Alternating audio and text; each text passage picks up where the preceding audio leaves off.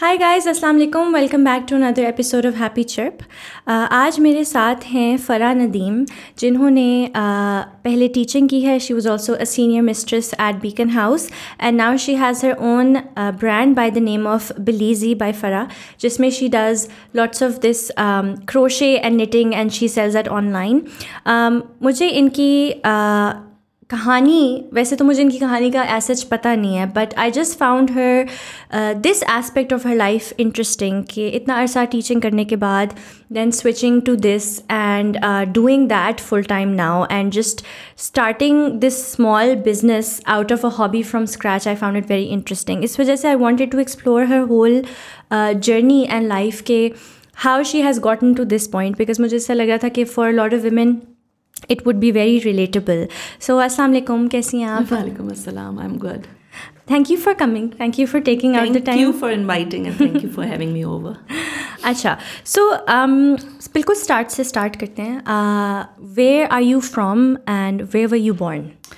I was born in Lahore, but I am from Islamabad. So Acha. my Islamabad. All my life I have been here. And so you're like वो original Islamabad. Original, exactly. The one who cries in tears, seeing the roads getting widened, trees being cut down. The expansion and development rather makes me cry.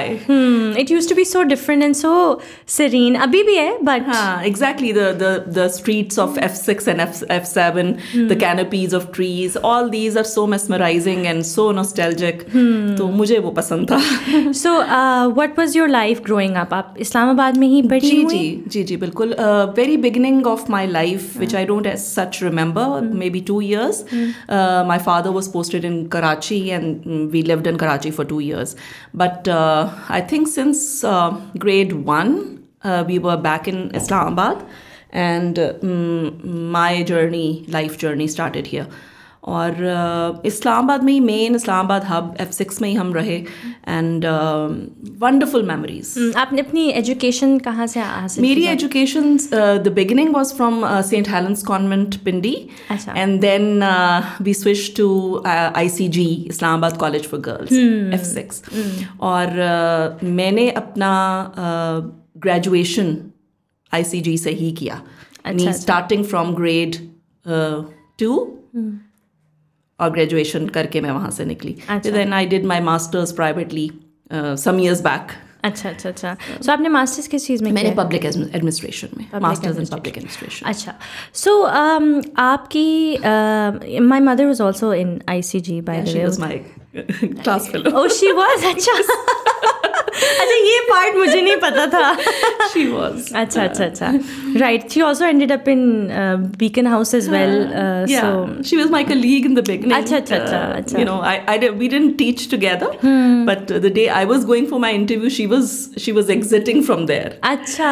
So maybe that was her last day and it was my first day. So it was like that. But I've seen her around and then, Islamabad छोटा सा शहर है and you do get connected because of friends. अच्छा. So आपका मैं पूछना चाहती हूँ कि early experience in Islamabad and आपका generally college life experience ICG में in उस time पे it was one of the best college for girls. Exactly. So वो कैसा आपका experience था? Do you think कि आज who you have become, ICG का बहुत essential role है उसमें? 100%. Okay.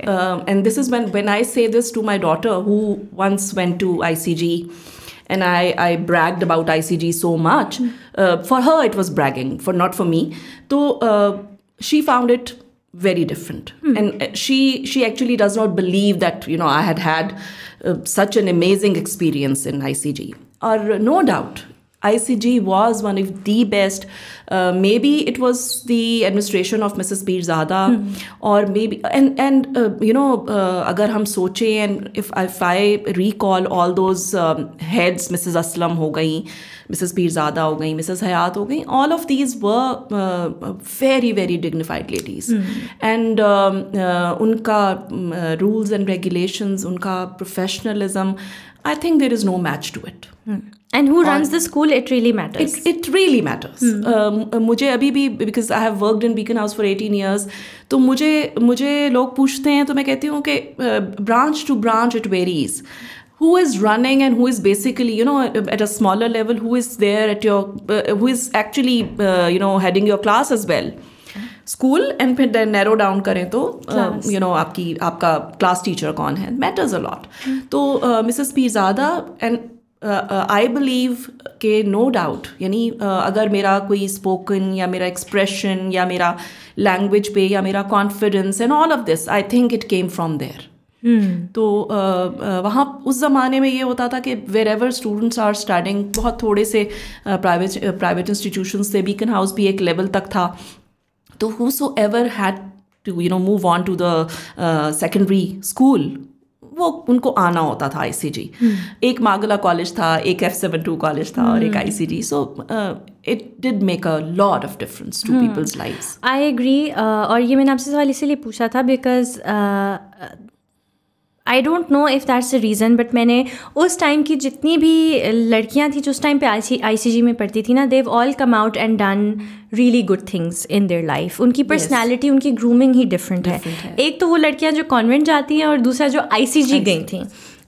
वो एक चीज़ मैंने नोटिस किया. I've seen it in my mom, I've seen it in her friends, I've seen it in, you know, lots of other women who went to that school. तो I think उसकी और बहुत मतलब मुझे बहुत अजीब सा लगा जब मेरी बेटी, मैंने उसको कन्विंस करके, you know, Lahore grammar school से मैंने उसको कहा कि नहीं अब तुम इधर जाओ, because this is something which I felt के मतलब मेरी ज़िंदगी में जिसने इतना रिमार्केबल इम्प्रेशन डाला हुआ है, तो मैं ज़ाहिर है I would love to have it in my alma mater, ज़ाहिर है मुझे वो पसंद होगा. But when she went she found it totally different. तो मुझे बहुत तकलीफ हुई इस चीज़ की. Because I think over time it just didn't retain its and there are many factors, because at that time ICG was not a government institution, it was a semi-government institution, and partly जो teachers का, administration का जो role था वो limited school के level पे बहुत ज़्यादा था. It was more of a private sort of organization. Government influence नहीं था इतना. So right after that, you know, it started happening. और seniority, teachers role, teachers की permanent faculty and all of these things mattered. जी, तो फिर वो it changed. So उसके अलावा what was your family and home environment like आपके अब्बू क्या करते थे, and did your mother ever work? आपके कितने बहन भाई थे? ठीक है. My father was initially, you know, my father basically he is a role model for me. सब बेटियों के लिए मेरा ख्याल है होता है, लेकिन I don't know मेरे लिए कुछ और तरह से भी है, because my father when they came from India after partition, तो he had a very very tough time. क्योंकि सब property her cheese it remained there, and he was one son and, you know, two daughters in the family. तो बहुत responsibility थी उनकी, उनके father, उनकी mother, काफ़ी यू नो एजुकेशनल बैकग्राउंड था, एंड दे वांटेड कि ये अपना पढ़ाई पे फोकस करे. And my father studied and then he took first position in his matriculation. और उस ज़माने में पंजाब एंड साथ मतलब और बहुत सारे, it was a huge Punjab, and he you know got first position in his matriculation, and that was something which gave him right away fame, क्योंकि बहुत दूर दूर तक ये बात गई. और वो चीज़ जो थी उनको बहुत उनके लिए बड़ा डिसाइसिव था, क्योंकि उनको बहुत ऑफर्स आई उस टाइम पे मुख्तलिफ ऑर्गेनाइजेशन से, मुख्तलिफ you know इंस्टीट्यूशन से. But he remained, he wanted to be a teacher. अच्छा. और उन्होंने अपना मास्टर्स इन इंग्लिश किया, फिर he did his masters in economics, और भी मतलब बहुत ज़्यादा उनकी एजुकेशन जो थी वो Arabic honours and no matter what he has been doing it. And then he taught in the same college where he did his education, Islamia college and Lahore.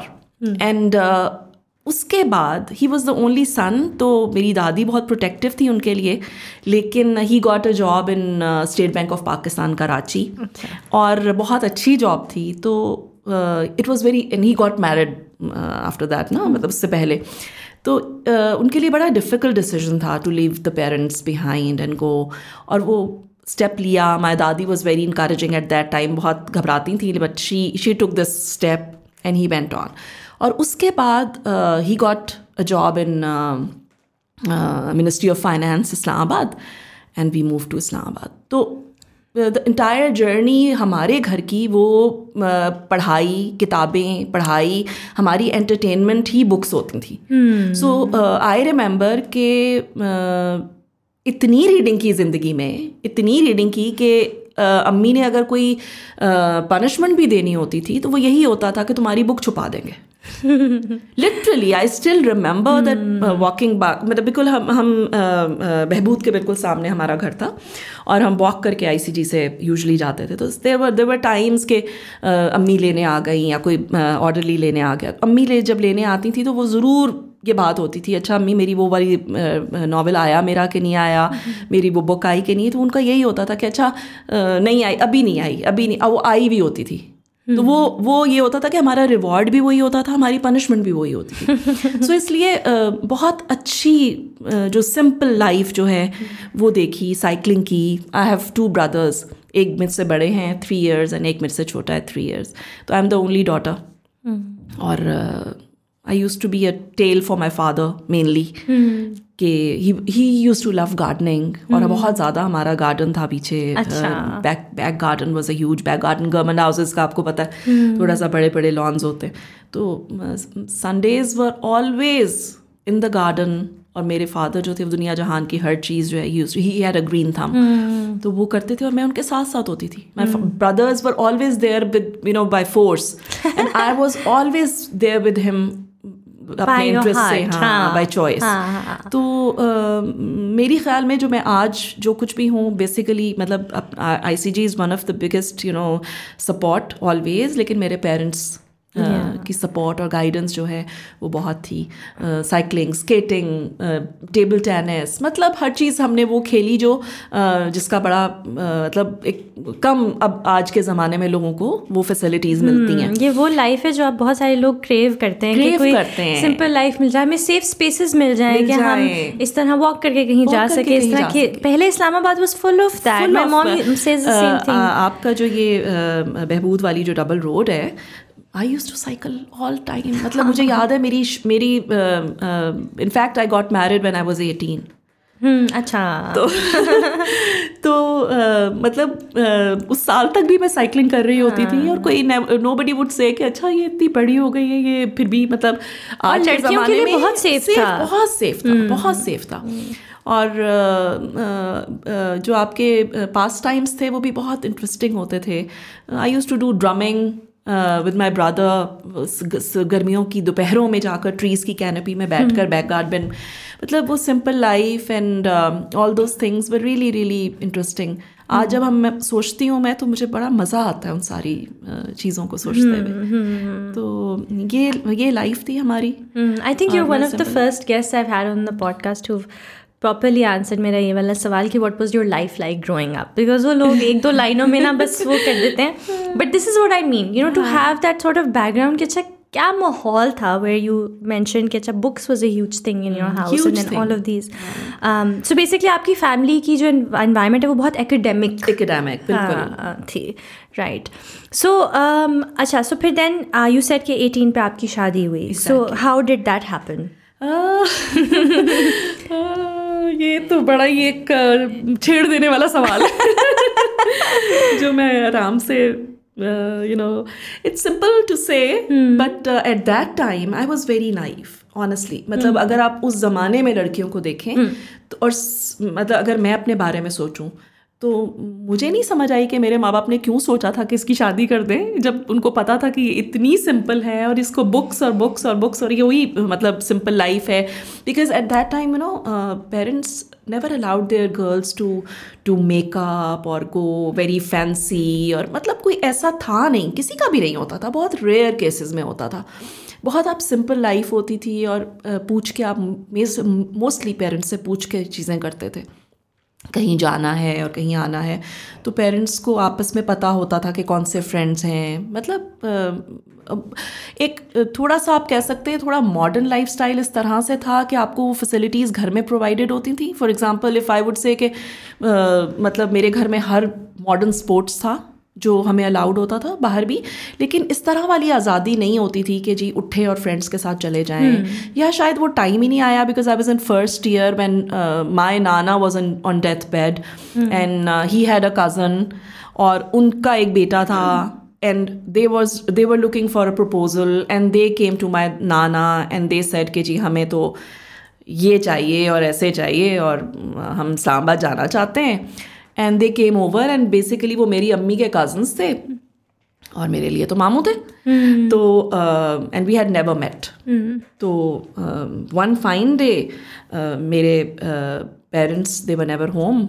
मेरी अम्मी लाहौर गई हुई थी and my father was busy in हमारा घर बन रहा था एंड देन कुछ गेस्ट आ गए एंड आई वॉज लाइक कि मुझे तो अब एंटरटेन ही नहीं करना आता, मैं क्या करूँ. ऑर्डर लेने चाय बनाई, मैंने कोशिश की कि चलो मैं दे दूँ एंड आई वॉज लाइक कि मामू क्या हाल है आपका, खाला आपका क्या हाल है, and it was like that. और जब वो चले गए तो मुझे नहीं पता कि whatever happened between my parents. Although मेरे माई फादर मतलब कोई ऐसा माहौल नहीं था कि हम लोगों को पाबंदी थी बात करने की, हर किस्म की बात हम करते थे. बट माई मदर्स थॉट कि शायद अंडरस्टूड है कि जी इसको तो कुछ समझ ही नहीं है, तो जो करना है वो हम नहीं करना.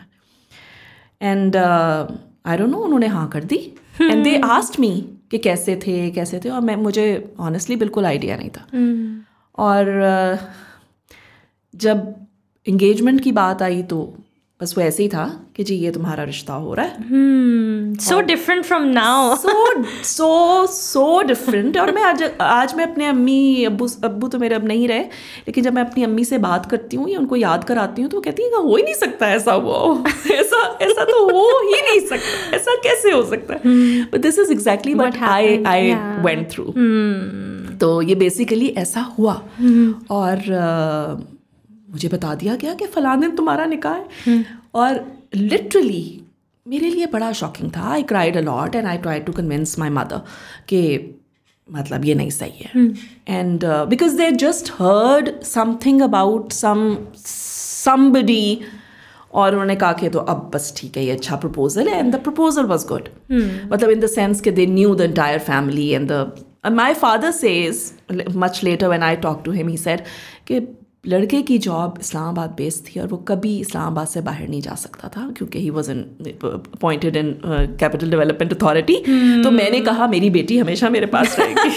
This is the excuse which my father give to me. But my mother said कि नहीं, मैंने तो तुमसे पूछा था, मैंने तो तुम्हें कहा था. मैंने कहा अम्मी नहीं ऐसा नहीं पता, बट दिस हैपेंड. एंड मैं इतनी छोटी थी. फिर then I was in my first year when मेरा निकाह हुआ. And then after a year when I was about to start my third year of उस वक्त थर्ड ईयर कहते थे, अब तो 4 years का बैचलर्स होता है ना, 2 years का बैचलर्स होता था. तो मेरी शादी हो गई. एंड देन और चूँकि मेरे हस्बैंड इस्लामाबाद बेस्ड थे तो वी हैड दिस कमिटमेंट कि ठीक है जब तक इसका बैचलर्स नहीं कंप्लीट होता तो he is going to live with us. अच्छा, he is going to live with us. और जैसे ही वो पढ़ाई कंप्लीट हो जाती है we are going to move out. अच्छा, that's a very unusual very unusual. अच्छा. तो but they agreed to it. That's a very agreed to it. Mutual understanding थी क्योंकि मेरे हस्बैंड की साइड बहुत ही पढ़ाकू लोग हैं, मतलब बहुत ही ज़्यादा. मतलब उनके लिए या पढ़ाई थी तो बस या पढ़ाई थी, मतलब पढ़ाई थी या पढ़ाई थी, मतलब ये दो चीज़ें थी. और माय मदर एकेडमिक फैमिली बहुत ज़्यादा. And they respected my father a lot because of his एक तो फैमिली थी, दूसरा ये कि उनका वो जो करियर था अपना सारा, और उसकी वजह से जो स्ट्रगल थी थ्रू आउट एकेडमिक, उसमें वो दे यूज्ड टू बहुत ही ज़्यादा उनको एडमायर करते थे. तो this is what was decided. But हुआ ये कि थर्ड ईयर के दौरान ही My daughter was born. And आप किस चीज़ में बैचलर्स कर रही थी? मैं बैचलर्स साइकोलॉजी एंड एजुकेशन. अच्छा. तो लेकिन psychology I had to switch because मेरा जो थर्ड ईयर था फुल ऑफ चैलेंजेस था because I got pregnant and मेरी बहुत आई वॉज रियली सिक. और मेरे जो एग्ज़ाम्स थे होम एग्ज़ाम्स थर्ड ईयर के, I miss those. And then when I went to my college and I talked to my headmistress, Mrs. Pizada, principal, or Mrs. Hayat, तो उन्होंने कहा कि it's difficult for you now because तुमने home exams miss किए हैं, and although I had a talk with them before, तो लेकिन that was a little challenging for me. मेरे लिए वो भी एक मेमोरी है जिसको मैं कहती हूँ अ बिटर मेमोरी, बिकॉज मेरी लाइफ में थोड़ा चेंज आया. थोड़ा सा मुझे जिस कॉलेज को मैं बहुत पसंद करती थी, थोड़ी सी एक बिटरनेस आ गई उसमें, बिकॉज मेरी नज़र में I think the first one getting married and having a kid while studying. तो मुझे लगा कि मुझे बहुत एक्स्ट्रा सपोर्ट मिलनी चाहिए थी, मुझे बहुत कंफर्ट मिलनी चाहिए थी, and especially from like a girls only environment. Exactly, and from a student, from some मतलब being somebody who is studying in your institution from day one as such, you know, grade 2 से मैंने पढ़ा और मैं through out आपके साथ रही, तो मेरी नज़र में उस वक़्त वो एक सपोर्ट थी जो मुझे चाहिए थी. And that was a very bad day for me when I came back and they told me कि नहीं, you have to either switch your subjects and then you have to make some arrangements, और तुम्हें अपना exam जो है वो privately देना पड़ेगा. So that is something which shook me bad. मतलब मैं समझती हूँ कि थोड़ा सा रवैया अगर कंफर्टिंग होता तो बहुत बहुत कुछ हो जाता. अल्हम्दुलिल्लाह मैंने वो नहीं छोड़ी अपनी मोटिवेशन. मेरा आया फेज़ 2-3 दफ़ा आया, एंड आई वुड से के घर में कि नहीं, मैं नहीं करती, मैं नहीं दूंगी, ये इनको ऐसे नहीं करना चाहिए था. But then again family support was there, my husband, my mother in law, everybody was very supportive, very supportive. तो उन्होंने कहा कि नहीं, यू विल डू इट. और अल्हम्दुलिल्लाह मैंने कर लिया. सो ये आपके एग्जाम्स मिस हुए थे और ये सारी चीज़, होम एग्जाम्स, हाँ, थर्ड ईयर के होम एग्जाम्स. अच्छा. और फिर 4th ईयर मैंने किया. हाँ, लेकिन जनरली लाइक बिकॉज आपकी बेटी हो गई थी उस वक्त, so didn't you find it extremely challenging to study while raising your daughter? It was very difficult, Hamna. There were a few things. One thing, जो मॉर्निंग सिकनेस थी, जो, और हम F10 में रहते थे, और F10 से F6 का जो रूट था उस वक्त, F10 जो है बिल्कुल नया बना था, एंड ट्रांसपोर्ट बहुत मुश्किलों से वहाँ आती थी, पब्लिक ट्रांसपोर्ट. और मेरे फादर की उन दिनों पोस्टिंग थी, जॉब थी मिनिस्ट्री ऑफ डिफेंस पिंडी, और वो उस साइड पे जाते थे.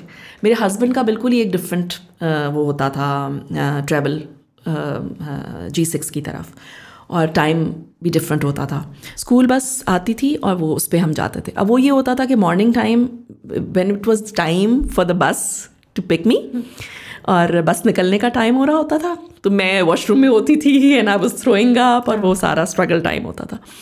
और फिर मुझे कोई बाद में छोड़ के आता था, और फिर वो चूँकि डिस्टेंस बहुत था, फिर वापस आ रही होती थी. अभी भी the other day my friend met me and she said के 7 month प्रेगनेंट भी तुम बस में होती थी, और दैट वाज रियली चैलेंजिंग कि मैं वापस आती थी and I used to be so dead tired. लेकिन आई रिमेंबर दोज टाइम्स जब मुझे मेरी टीचर्स ने भी बहुत पैम्पर किया, जब उन्होंने मुझे बहुत लाड किया, जब उन्होंने मुझे बहुत कंफर्ट किया, क्योंकि बहुत रेयर केस था एक कि मतलब उनके पास के जी एक स्टूडेंट ऐसी है. और मेरी फ्रेंड्स ने मुझे बहुत टेक केयर किया, नोट संभालती थी, ख्याल करती थी, खाने को कुछ ना कुछ साथ लेकर आती थी. So that lovely times. तो बहुत अच्छा. बहुत चैलेंजेस थे. एग्जाम्स बिल्कुल टाइम आ रहा है और फेजेस ऐसे आ रहे हैं. So this was your pregnancy right, but what about the motherhood part? क्योंकि आपने फिर 1 साल पढ़ाई का मदरहुड में भी किया, तो वो was that challenging for you? That was very challenging at the same time, but my mother was a very very good support for me. तो उसके मैं कहूँगी कि कुछ अच्छे पॉइंट्स भी अभी तक हैं मेरी ज़िंदगी में, बहुत उसका इम्पैक्ट है, और स्लाइटली नेगेटिव एज वेल. उसकी वजह ये थी कि I was relying on my mother 100% to take care of my daughter. तो कॉलेज तो मैं चली जाती थी, अभी वो छोटी थी, इतना ज़्यादा मुश्किल नहीं होता था. लेकिन मुश्किल ये होता था कि रात को she was a colic baby, और रात को क्योंकि अभी were living with my parents, तो वो ये होता था कि रात को I used to be with her, वो मेरे पास होती थी, and early in the morning जब फजर का टाइम होता था तो I used to give it to her, और फिर मैं जाकर उस वक्त सोती थी, जो थोड़ा टाइम होता था कॉलेज के टाइम से पहले का. तो देवर टाइम्स कि जब उसको मेरा पता लगना शुरू हो गया था. Yes. और मुझे याद है बड़े अच्छे तरीके से कि मेरे एग्ज़ाम थे BA के जो फाइनल एग्ज़ाम है और मेरा पेपर था और she was so colicky at that time कि मैं उसको छोड़ नहीं पा रही थी. और जिस तरह वो रो रही थी और वो जो बच्चे कॉलिक में रोते हैं मतलब आपका दिल बेचैन हो रहा होता है. And that was the time when I had to leave her. और मुझे पता है बड़े अभी तक मेरी वो, हालांकि नाउ शी इज़ मैरिड और इतना टाइम हो गया उस बात को, 35 ईयर्स में भी, तो मुझे अभी तक वो मेरी मेमोरी में है कि जिस तरह मैं उसको उस वक्त छोड़ कर गई. आपको गिल्ट था, बहुत गिल्ट था. और उसके बाद भी बहुत सारे ऐसे टाइम थे. Then she got attach to my mother so much कि वो उनको अम्मी कहती थी और वो उनके साथ चीज़ें शेयर भी करती है, आज भी करती है. And she would prefer her कि मतलब वो चीज़ अभी तक उसके दिमाग में है. वो एक सपोर्ट भी होता है बट देन आपको गिल्ट भी होता है. गिल्ट भी होता है. It's so hard to be a mother because everything is difficult. Every part is difficult. क्योंकि मुझे वो मुश्किल वक्त याद है बट उसको वो वक्त याद है जब उसने मेरे बगैर वो टाइम स्पेंड किया. वो कहती है मुझे वो याद है कि जब आप चली जाती थी, जब आप, और मैं ये समझती थी कि हाँ नहीं ठीक है अम्मी के पास है, मतलब वो she is fine, she is happy. तो मतलब इट वाज डिफिकल्ट. और फिर ये आपको चीज़ें याद रहती हैं and then you know they leave certain feelings exactly inside of you. बिल्कुल ऐसा ही है. राइट. फिर once you finished your education, your bachelors, did you see yourself जब आप वर्किंग हमेशा से, या when did you start working, या बैचलर्स के बाद एग्जैक्टली क्या हुआ? Did you stay at home, just be a mom? What was your thought? हाँ, फॉर अ व्हाइल, बिकॉज मैं all my life I wanted to be a news caster. This is something very interesting which I think nobody at home even knew. अच्छा. I wanted to be a news caster. क्या वजह जो भी आई don't no, बहुत ही ज़्यादा मैं idolise करती थी इंग्लिश न्यूज़ कास्टर्स को. और द न्यूज़, डॉन, ये हमारे घर में रेगुलर आता था. और मेरा पास टाइम, चूँकि मैं अकेली बेटी थी तो वो कहते ना प्लेफुल हो जाती थी, अपने भाइयों के साथ भी खेलती थी, बट मेरा जो अच्छा पास टाइम होता था वो न्यूज़पेपर लेकर, और बड़े अच्छे थे दुपट्टा ड्रेप करके, and I used to read the newspaper loud, मतलब बड़े अच्छे से ना मिरर के अंदर. एंड दैट इज़ समथिंग जो मेरा ओरेटर होने वाला जो थोड़ा सा है, मैं कहती, थोड़ा भी नहीं, मेरा ख्याल है आई वुड से 90% वो मेरा वहाँ से आया, because I practice a lot. And I have been telling my students always कि मैं हमेशा ये वाली चीज़ प्रैक्टिस करती थी. और मैं बेधड़क, मतलब चूँकि मैं बोलती थी और पढ़ती थी, वो न्यूज़ देखती तो थी उधर से, लेकिन अपनी भी बनाती थी और क्रिएट करती थी. तो वो शायद मेरा ख्याल है वो जो चीज़ है वो मुझे वहाँ से आई. And I never told anybody reason. I thought they will never allow me, they will never allow me. तो मैंने कभी पूछा ही नहीं था, because there were a few things जो हमारे घर में थी कि जी ये अलाउ होगा और ये नहीं अलाउ होगा. तो जो नहीं अलाउड होता था वो हमने, मतलब मैं उस फैमिली से थी जिसमें मूवीज़ मैंने नहीं देखी. मैंने अपनी शादी के बाद ज़िंदगी में पहली दफ़ा कोई इंडियन मूवी, मतलब ज़िंदगी में पहली दफ़ा मैंने अपनी शादी के बाद देखी. फिर ड्रामास भी, मतलब पेरेंट्स पहले उसको डिसाइड कर, बट इंग्लिश बच्चों के जो फीचर्स होते थे, लॉर्ना डून, स्विस फैमिली, मतलब वो मैंने बहुत देखे, जो मैं आज समझती हूँ कि जो मेरे बच्चों ने शायद मिस किए होंगे, क्योंकि मेरी नज़र में वो बहुत खूबसूरत चीज़ें थी जो हमने देखी. और कभी ऐसा नहीं होता था, और आज भी मुझे कभी रिग्रेट नहीं है या मुझे कभी बुरा नहीं लगता कि मेरे पेरेंट्स ने मुझे वो अलाउ नहीं किया था. मैं आज भी कोई मूवी, मतलब ज़रा थोड़ी सी बोल्ड मूवी अपने बच्चों और अपने हस्बैंड, मतलब फैमिली के साथ बैठ के नहीं देख सकती. मैं आज भी नहीं देख सकती. और मेरे बच्चे बड़ा एतराज़ करते हैं इस चीज़ पे, क्योंकि मेरे इन लॉज में ये चीज़ बहुत ज़्यादा थी. वो बहुत, मतलब they were open to this, या पढ़ते थे या मूवीज़ देखते थे. और हमारे घर में बिल्कुल डिफरेंट था. तो मेरे बच्चे जो हैं वो ज़रा ज़्यादा, मतलब ददियाल के साथ ज़्यादा वो हैं अटैच्ड भी. और तो वो बड़े बोल्ड हैं इस मामले में. मैं आज भी नहीं देख सकती. तो मुझे कहा जाता है मम्मा ये आपके देखने वाली नहीं है. तो वो आराम से मुझे रोक देते. तो ऐसा है. बिगिनिंग में मुझे बिल्कुल नहीं था कि मैं शायद जॉब करूँगी. मेरे जहन में या टीचर, वो शुरू से मैं टीचर, तो मैं ख्याल है शायद पैदा होने के साथ ही मैं टीचर थी. Because news caster. हाँ, मतलब न्यूज़ कास्टर तो ऐसी चीज़ है जो मेरे दिल में थी. I never share it with anybody, कभी भी नहीं. लेकिन टीचर, मेरे घर वालों को पता था कि ये अंदर से टीचर है, क्योंकि मैं नेबर्स के बच्चे, मतलब कोई ना कोई घोस्ट स्टूडेंट्स, मतलब मेरा एक घर की दीवार थी बैकयार्ड में जो मेरे नाम पे थी, मतलब वहाँ पर मैंने चौक से लिखना होता था और मेरे वहाँ स्टूडेंट्स होते थे और मैं अपनी अम्मी की, मतलब बड़ी होकर भी, मतलब मैं आई यूज़ टू प्रिटेंड कि मैं टीचर हूँ और मैं कर रही हूँ और पढ़ा रही हूँ. और मतलब ये चीज़ वो है जो मेरा ख्याल है बहुत ज़्यादा की मैंने, बहुत ही ज़्यादा. तो ये उनके जहन में शायद होगा कि मैं टीचर, लेकिन मैंने एज सच कभी सोचा नहीं था. लेकिन हुआ ये कि as soon as I did my graduation, we moved out as per जो भी हम लोगों का प्लान था. वी मूव्ड आउट और बेटी जो ज़ाहिर है छोटी थी अभी, और मेरी एक friend, class fellow, she told me कि she is working in one of the schools, school of learning international F10 में. अच्छा. तो हम चूँकि F10 में ही मेरे पेरेंट्स थे और मैं G10 में मूव हुई थी, तो वो बिल्कुल करीब था. अब वो ये सोचा मैंने कि अच्छा वो भी कर रही है तो मैं भी कर लेती हूँ. And I just share this with my mom and she said कि हाँ ठीक है, तुम बेटी को, मारिया को मेरे पास छोड़ दिया करना, तो नदीम तुम्हें ऑफिस जाते हैं वहाँ ड्रॉप, पहले इसको कर देगा फिर तुम्हें कर देगा. And it was just for fun. मेरा कोई प्रोफेशनलिज्म, मेरा कोई दिमाग में कोई ऐसी, मतलब उस तरह एम्बिशन नहीं थी, बिल्कुल भी नहीं था, बिल्कुल भी नहीं था. एंड दैट, मैं अगर वो टाइम अपना वो 1 साल देखूं तो मेरा ख्याल है मैंने जितनी ब्लंडर्स उसमें मारे और जितना मैंने नॉन प्रोफेशनलिज्म शो किया, मेरा ख्याल है मैंने ज़िंदगी में कभी नहीं किया और कभी नहीं सोचा. But honestly I didn't take it seriously as such. उसमें बहुत फ़नी पार्ट्स भी हैं, बचपना भी है और बहुत फ़नी पार्ट्स भी हैं उसमें. बहुत अच्छे तरीके से मेरा इंटरव्यू हो गया, जॉब स्टार्ट हो गई, सब कुछ बड़ा अच्छा हो गया. बड़े खुश थे वो मुझसे कि जी इसकी हैंड राइटिंग बहुत अच्छी है. They gave me a few tasks और मैंने वो इतनी गंदी हैंड राइटिंग में करके उनको दिए जस्ट कि ये मुझे ना दोबारा ना दे दें. And this is never in मेरी पर्सनैलिटी नहीं है, but I don't know why I did that. और उसके बाद उन्होंने कहा मुझे कि फ़रा, हमने आपको ये इसलिए दिया था क्योंकि आपकी हैंड आप में तो ये सारे. तो मैंने कहा हाँ, बस मेरा दिल नहीं चाह रहा था. And I don't know why I did that. मैं आज भी सोचती हूँ कि क्यों मैंने ऐसे किया था. There were a few things. My mother in law got very sick और मैं बताए बगैर लाहौर चली गई. And you know I stayed there. वहाँ फ़ोन्स तो होते नहीं थे उस ज़माने में, लैंडलाइन फ़ोन्स होते थे. I didn't call back, I didn't tell them. तो इतना नॉन प्रोफेशनल एटीट्यूड. मैं वापस आई, उन्होंने मुझे कहा जी आपने छुट्टी. मैंने कहा हाँ, तो मेरी मदर इन लॉ बीमार थी तो मैं तो उनको टाइम दे रही थी, उनको टाइम देना था मैंने. और उन्होंने कहा कि नहीं, आप तो चूज़ कर लें एक चीज़, आप या जॉब करें या आप अपनी मर्जियाँ करें. तो मैंने कहा ठीक है, मैं तो रिज़ाइन कर रही हूँ. एंड आप यकीन करें, मैंने उसी वक्त खड़े खड़े रिज़ाइन किया. And they kept calling me के प्लीज़, मतलब ये क्या है तुम्हारी हरकत. और बहुत अजीब बात थी ये. तो after that they kept calling me. मेरे हस्बैंड चाहते, अच्छा बेटी को भी फिर मैंने वहीं पर करा दिया था.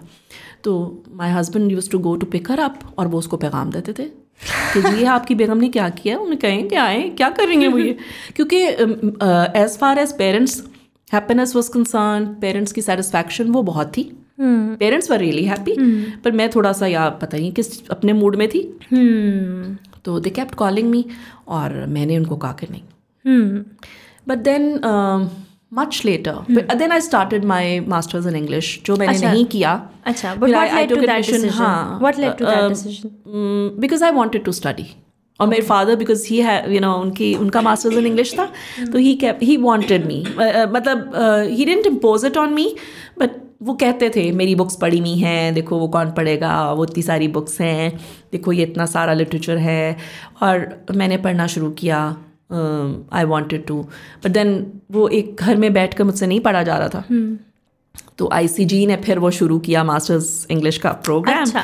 एंड दे अनाउंस्ड कि there is no condition, so whosoever is second division bachelors can apply.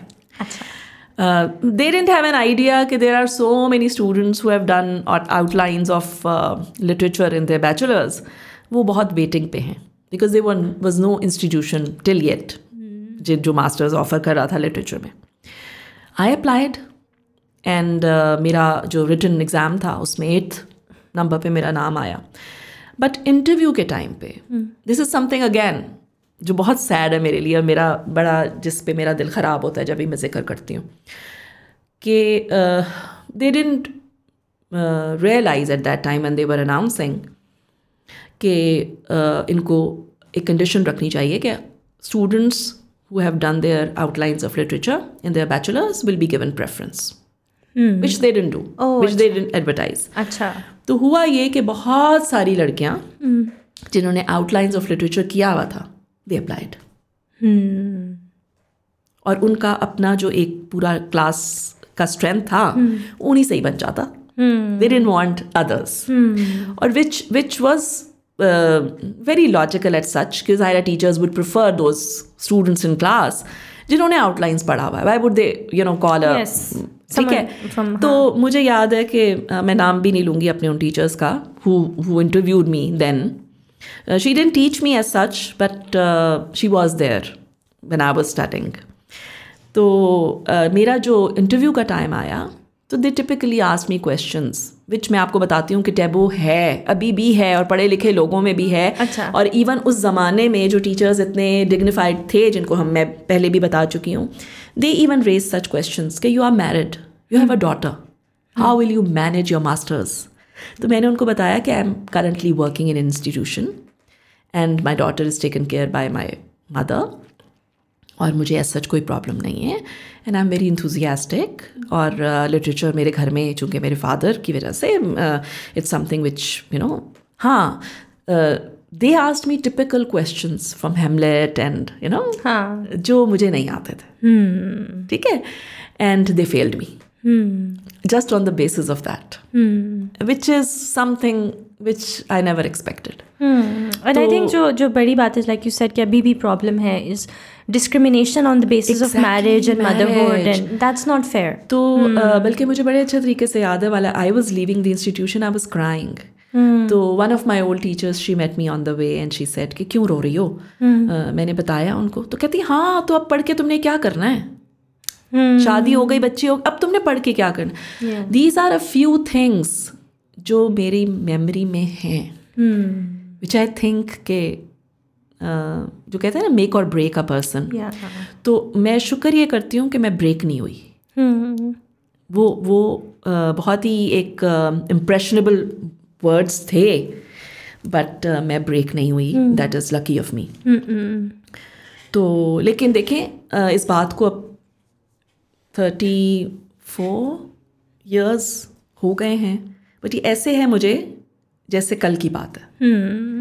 तो I would say I am sensitive and I am sensitive to others, but these are some things जो शायद कोई ना याद रखता, लेकिन मेरी ज़िंदगी में वो मैटर करते हैं.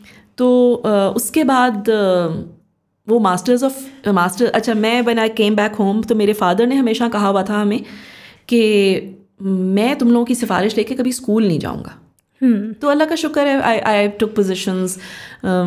उस ज़माने में जो प्रेसिडेंट थे उनसे भी अवार्ड्स लिए. पढ़ाई में ठीक थी, एवरेज थी, लेकिन मतलब अच्छी थी कि एक ज़माने में जब टाइम मिला अपने आप को साबित करने का, तो मैंने किया भी, पोजीशंस भी ली. तो कभी उनको ज़रूरत नहीं पड़ी हमारे लिए स्कूल जाने की और कहने की कि मतलब हाँ ये मेरा बच्चा जो ऐसे कर दिया. तो अल्लाह का शुक्र. तो मुझे पता था कि अब्बू कुछ भी नहीं करेंगे इस पे, ऑल्दो ये सारा मेरी फेवर में था. मुझे पता था कि मेरे साथ ज़्यादती हुई है. तो ऐसे ही बैठे थे, तो उन्होंने पूछा कि क्या हुआ. मैंने उनको बताया and I was crying and he said कि ये तो दिस इज़ वेरी अनफेयर. क्योंकि जो एडवर्टाइजमेंट आया था न्यूज़पेपर में वो हमें पता है, उसमें कोई ऐसी कंडीशन नहीं थी. And when you have gotten 8th position in your written exam, तो फिर मतलब हो नहीं सकता ना. It's not doesn't make sense for you to not. कि आप इंटरव्यू में फेल हो जाएं. तो उन्होंने कहा कि नहीं मैं तो बात करूँगा. एंड दैट वाज रियली जिस जहाँ मैं आती हूँ ना फैमिली सपोर्ट के लिए, तो दिस वाज द पॉइंट जो मुझे बहुत उस वक्त सपोर्टिव लगा. But then again the principal said के नहीं ठीक है आपकी बात तो बिल्कुल सही है, लेकिन अब हमारा वो पूरा हो गया. क्योंकि that took me a few days actually talk to my father, because he asked me. मुझे लगा कि शायद ये बात करनी ही नहीं चाहिए मुझे ना, कि he would never go and say something. तो उसको काफ़ी दिन 2-3-4 दिन हो गए होंगे. तो when he talk to her she said कि अच्छा उससे कहें दोबारा टेस्ट दे दे. अच्छा, that was very very odd. Yes, because you passed the test. I passed the test. The test, you were really must have good in been the in their test. record. Yeah. So then that was very demotivating. And I told my father, now they are going to fail me. Yeah. Now they are going to, prepare the paper exam in such a way कि जाहिर है मैं fail हो जाऊँ, because उनकी अपनी strength पूरी हो गई है. Otherwise there was no point telling me. खैर, that chapter was closed. So आपकी मैंने ये नोटिस किया है this theme in your story कि family support has always been there. Always been there. Because आपको शायद बाहर से और दूसरी areas में problems आए, but your family was always ready to support you. Your in-laws, your husband, your mother, that was, I think, very very encouraging. मतलब अगर आप in-laws की भी बात करें ना, तो बहुत support throughout. My husband अब आज तक भी, मतलब मैं जो कोई चीज़ करना चाहूँ, मतलब वो उनका दिल ना भी हो तो वो उस मामले में ही मतलब वो मुझे करने देते हैं. तो देते हैं. मुझे स्पेस देते हैं, मुझे करने देते हैं. ऑल्दो जाहिर है हमारे माशरे में लोग हैं जो कई दफ़ा आपको स्पून फीड कर देते हैं, कोई ब्रेन वॉश कर देते हैं, आप उनकी बात सुन भी लेते हैं, थोड़ा उसमें प्रेशर में भी आ जाते हैं, बहुत सारी बातें ऐसी हो भी जाती हैं घर में, लेकिन the support has always been there. And I think वही होता है कि हमारी सोसाइटी में अगर फैमिली सपोर्ट नहीं है, हस्बैंड और इन लॉज और फैमिली का सपोर्ट नहीं है, तो then it's very difficult for women to exactly do whatever they need to. Very difficult. जो अभी ये भी है कि हाँ, there are a few things जो शुरू में बिगिनिंग में आपको इंकरेजमेंट नहीं भी मिलती, या शायद थोड़ा सा क्रिटिसिज्म मिल भी जाता हो, बट जो करने वाले होते हैं वो कर गुजरते हैं मेरे जैसे. वो कहते हैं अच्छा हमने तो करना ही करना है. और फिर ये कि फैमिली इस स्टेज पे आकर फिर फैमिली आपको सपोर्ट करती ही है. मतलब वो कहते हैं कि इसने तो करना ही है, तो इसको मतलब ठीक है करने दो. लेकिन ये कि फिर ये होता है कि वो आते हैं और आपको इनकरेज भी कर जाते हैं, तो जब वो देखते हैं कि हाँ चीज़ें हो रही हैं और मतलब ये इतनी इंथुजियास्टिक है कि ये करेगी, तो वो हो जाता है. तो बस एट दैट टाइम जब फिर वो चैप्टर क्लोज हुआ, I thought of doing my husband said कि ठीक है तुम मास्टर्स इन बिजनेस एडमिनिस्ट्रेशन करो और तुम कोई अपना बिजनेस करो और इस तरह करो. अच्छा. और उस वक्त आपकी बच्चों की क्या सिचुएशन थी? 2 बच्चे थे उस वक्त मेरे. और नहीं, एक बेटी थी और दूसरी मतलब मैं उसके right after I took admission, आई again got pregnant and then I had to leave that in the middle as well. अच्छा. ठीक है. And then right after that मेरे husband his brother he was in USA and he sponsored us all. अच्छा. तो वो हमारा एक pipeline में चल रहा था USA का ग्रीन कार्ड की एप्लीकेशन ऑन ऑल. तो हमने वो भी शुरू प्रोसेस किया हुआ था. एंड देन आई थॉट कि मैं कोई ऐसा डिप्लोमा या ऐसा कोर्स करूं जो मुझे वहाँ पर हेल्प आउट करे. तो आई टुक एडमिशन इन कॉमवेव. अच्छा. कॉमवेव जो इंस्टीट्यूशन था, और मैंने SQL PSQL आपका जो है वो आई स्टार्टेड डूइंग दैट. अच्छा. और फिर मैंने वो किया. फिर उसके बाद मैंने क्योंकि हमने अभी होल्ड कर दिया अपना वो process. My husband wanted to continue with a job, और इतनी जल्दी वो क्विट करके जाना नहीं चाह रहे थे.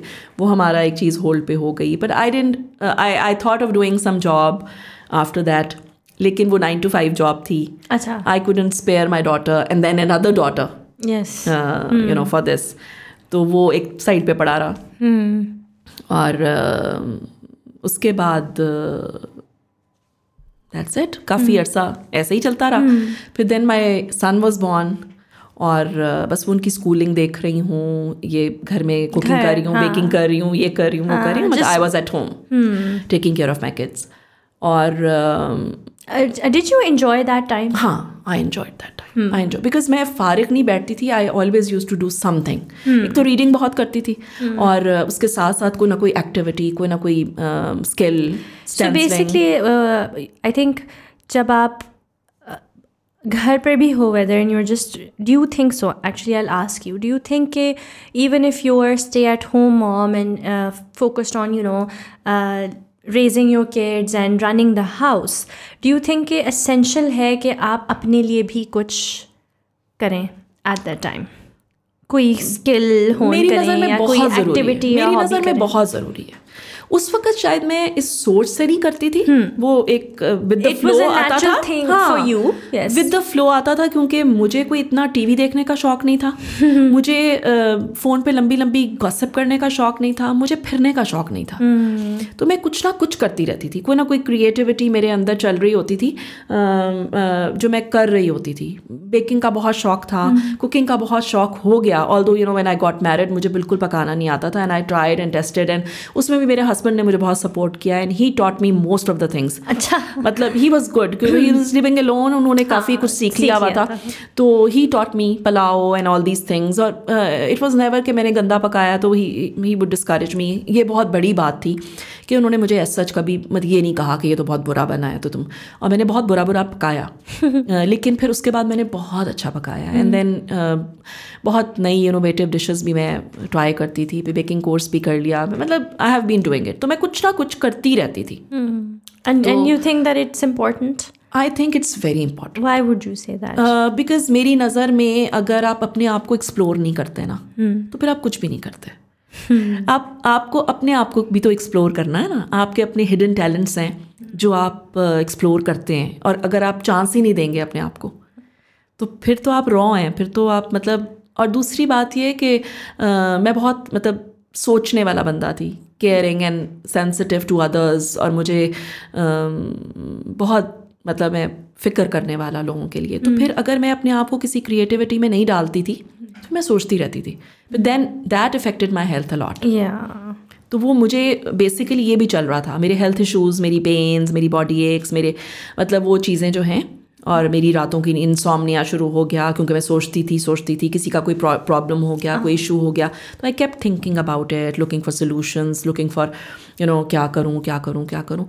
तो मुझे फिर ये एक एस्केप चाहिए होता था to get involve in something जो मुझे एटलीस्ट खुशी दे, मुझे कोई सेटिस्फैक्शन दे, मुझे अच्छा फील कराए कि ये चीज़ मैंने बनाई है, ये मैंने। तो वो आपके लिए कुछ करना is important for your mental health and your own identity as well. Exactly. देखें, job, out of home job, बहुत लोग कहते हैं कि बहुत ज़रूरी है। मैं ये समझती हूँ कि अगर तो आप उस सब से गुजर सकते हैं, अगर आपकी कोई मजबूरी नहीं है और आप you are just doing it for fun, तो आप ये समझें कि कोई ऐसी जॉब नहीं होती जो आप फ़न के तौर पे कर सकते हैं। You have to give your 100%, बल्कि उससे भी ज़्यादा, whenever you are into any task। फिर आपको वो earnestly और fully करना है। काम चलाओ वाली मेरा नहीं ख्याल कि कोई भी चीज़, कोई भी जॉब, कोई भी चीज़ ऐसी है कि जो आप वो कर सकते हैं। इवन आप घर में खाना भी बनाते हैं ना, तो आप अगर वो कहते हैं ना बस ऐसे बना लो, तो फिर वो भी नहीं है आपको, मतलब उस पर भी आप सेटिस्फाई नहीं हो पाते, या कोई होने नहीं देता आपको सेटिस्फाई। ट्रू। तो आपको सिंपल से सिंपल चीज़ करने के लिए भी अपना 100% देना है। राइट। तो ये वाली चीज़ जो है ये घर में भी थी और फिर उन चीज़ों में भी थी। तो मैं ऑलरेडी अपने आप को इतना ऑक्यूपाइड रखती थी कि मैं थक भी जाती थी, लेकिन मैं करती रहती थी। तो अपनी सेटिस्फैक्शन के लिए मेनली, कि मुझे अच्छा लगे। तो so that was a period of being at home and doing all of these things. Exactly. So how did Beacon House come into the picture? Before Beacon House, there was another school, EMS, Elementary Montessori. We were living in F11 and my youngest kid was in school. वो जाना शुरू हो गया था, and that was the time that हमने अपना America का जो हमारा प्लान था वो थोड़ा सा होल्ड पे कर लिया था। तो that was the time and I was in at home, और मुझे था कि अच्छा चलो, somebody told me about the school and they said कि they need an English teacher, rather a primary teacher, grade 5 की टीचर, और उनको तुम्हें चाहिए तो तुम प्लीज़ आओ ना।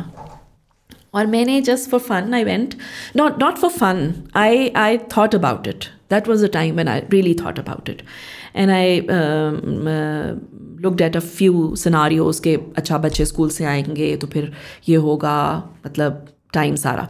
तो actually when I went for an interview, तो आई लाइक द एम्बियंस। थोड़ा मुझे लगा कि वो रिमीडियल क्लासेस पे और इन चीज़ों पे फोकस करते हैं, जो मेरे हमेशा से जहन में था कि मिक्स्ड एबिलिटी स्टूडेंट्स हैं, उनको हम कैसे केटर करें, उनको हम कैसे देखें। And that was the time when I really like the institution, और मैंने वहाँ काम करना शुरू कर दिया। And that never was an hindrance मेरे घर के टाइम पे, क्योंकि जिस वक्त बच्चों को छोड़ने जाते थे मुझे छोड़ देते थे, और जब मेरे हस्बैंड पिक करते थे तो वापसी भी पिक कर लेते। फिर then I had a car and I started driving, और वो मैं अपनी चली जाती थी और वो आ जाते थे। तो बच्चों के आने से पहले मैं घर होती थी मोस्ट ऑफ द टाइम्स। तो that was, so it was working out perfectly. हाँ, that was working perfectly. But again वो वाली बात कि मुझे अपना 100% देना है, तो फिर वो थोड़ा सा मेरा स्कूल ज़्यादा हो गया और घर ज़रा थोड़ा सा कम हो गया। लेकिन फिर मैं उनको खाने बना देती थी, फिर उनको चीज़ें बना देती थी, फिर वो सारा कॉम्पनसेट हो जाता था। तो दैट वाज डूइंग फाइन माशाल्लाह, until one day when the school administration was relying a lot on me कि ये तो बड़ा, मतलब हमारे बड़ा पेरेंट्स जो हैं बड़े खुश हैं। माई हस्बैंड सेड कि यार ये तो तुम्हारी तो सैलरी का पता ही नहीं चलता, बिकॉज बीकन हाउस 3 बच्चे बीकन हाउस जा रहे थे, 2 बच्चे, और जो बड़ी बेटी थी which was going in another school, तो ज़रा थोड़ा सा स्ट्रगलिंग हो रहा था, फाइनेंशियली स्ट्रगलिंग हो रहा था। तो माई हस्बैंड सेड कि फिर मतलब तुम उधर ही मूव हो ताकि बच्चे फ्री हों। हाँ, तो बेसिकली ये होता है कि if you work there your kids are free। तो दोनों बच्चे आपके फ्री हो जाने थे। तो that was the time when I applied, और आई वेंट टू, उस वक्त जो GM थे Daniyal Kasuri, ED executive director, उनको, and he really liked because काफ़ी अच्छा इंटरव्यू हुआ। And that's when my mother was leaving. Is it the same time? And I told him categorically that I would want to go to BMI because मेरे बच्चे वहाँ पढ़ते हैं। And alhamdulillah it all went well, और मेरा हो गया, और I started working, और then it was 18 years in Beacon House? 15 plus. 15 plus. 15 plus years. And बहुत अच्छा था, बहुत अच्छा था। मतलब मेरी नज़र में मैंने बहुत सीखा। मैंने हमारे प्लिमथ यूनिवर्सिटी का जो कोर्सेस थे वो किए, और बहुत सारी educational seminars, a lot of learning बहुत अच्छी। और फिर आपकी progression, I started with the grade 5, और फिर 6 and 7 and 8 and 9 and 10 and 11। तो O levels को, अच्छा, O levels को भी आपने हाँ, O levels को इंग्लिश पढ़ाई काफ़ी अर्सा, और मतलब वो स्टूडेंट्स आज भी they are in contact। आप फिर BMIG mostly, and then as a school coordinator I was transferred to BMIB, and from there I went, मतलब ज़ाहिर है वो levels ही पढ़ा रही थी मैं, and then I was a senior mistress in 1 year। Senior mistress for grade prime, मतलब जो आपका सेकेंडरी स्कूल है, लेकिन वो बेसिकली पूरे स्कूल का होता है। अच्छा, पूरे हाँ, बीकन हाउस का ये होता है कि आप सीनियर मिस्ट्रेस तो पूरे के होते हैं, या मतलब अगर आप कोऑर्डिनेटर हैं तो आप स्कूल पूरे के कोऑर्डिनेटर हैं, लेकिन आपको जो आप इंचार्ज आपका लेवल होता है ना, वो डिफरेंट हो जाता है। तो मेरे पास जो क्लासेस थी डिसिप्लिन मैनेजमेंट या पेरेंटल डीलिंग, वो ग्रेड 6, 7 and 8 थी, लेकिन अदरवाइज जो एक स्कूल का प्रोग्राम्स हैं, ओवरऑल स्कूल की मैनेजमेंट है, या वो सारा फिर पूरा स्कूल ही होता है। अच्छा, can we talk a bit about Beacon House? Beacon House में आपकी बहुत लंबी जर्नी और टाइम रहा है। Why do you think that you stuck around with Beacon House for so long? ये सवाल का जवाब है भी मेरे पास और नहीं भी है। आई थिंक मेरी थोड़ी सी नेचर है कि मैं बहुत जल्दी चेंजेस पसंद नहीं करती। ठीक है, पहली चीज़, if I like the style of 1 sweater, तो मैं शायद 4 स्वेटर उस एक स्टाइल के ले लूँगी। मैं 4 शूज़ एक स्टाइल के ले लूँगी, and I would prefer different colours in the same style.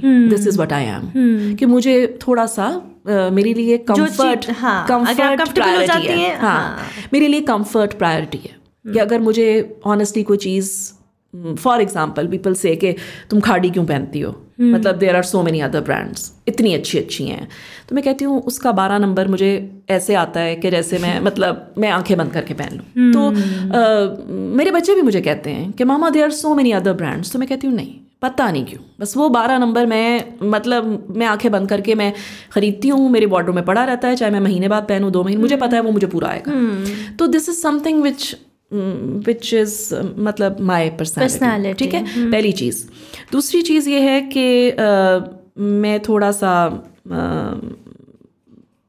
अपनी मर्ज़ी ज़्यादा करती हूँ। तो जहाँ आपको थोड़ा सा कंफर्ट जोन मिले, लोग आपको स्पेस दें, और बीकन हाउस ने मुझे दिया. मेरी बात सुनी, मेरी बात को सुनकर उस पर काम भी किया, क्योंकि बहुत ही जो एक वोकल पर्सन होता था स्टाफ रूम में, वो मैं होती थी, और मेरे पीछे बहुत सारे होते थे जो कह रहे होते थे कि फ़रा तुम प्लीज़ ये बोल देना, प्लीज़ तुम ये कह देना. और मैं कई दफ़ा नाराज़गियाँ मोल लेकर भी कह देती थी. और I never talked about myself but for teachers and for school. And यही वजह है कि मैं कहती थी कि सेकेंड होम है मेरा.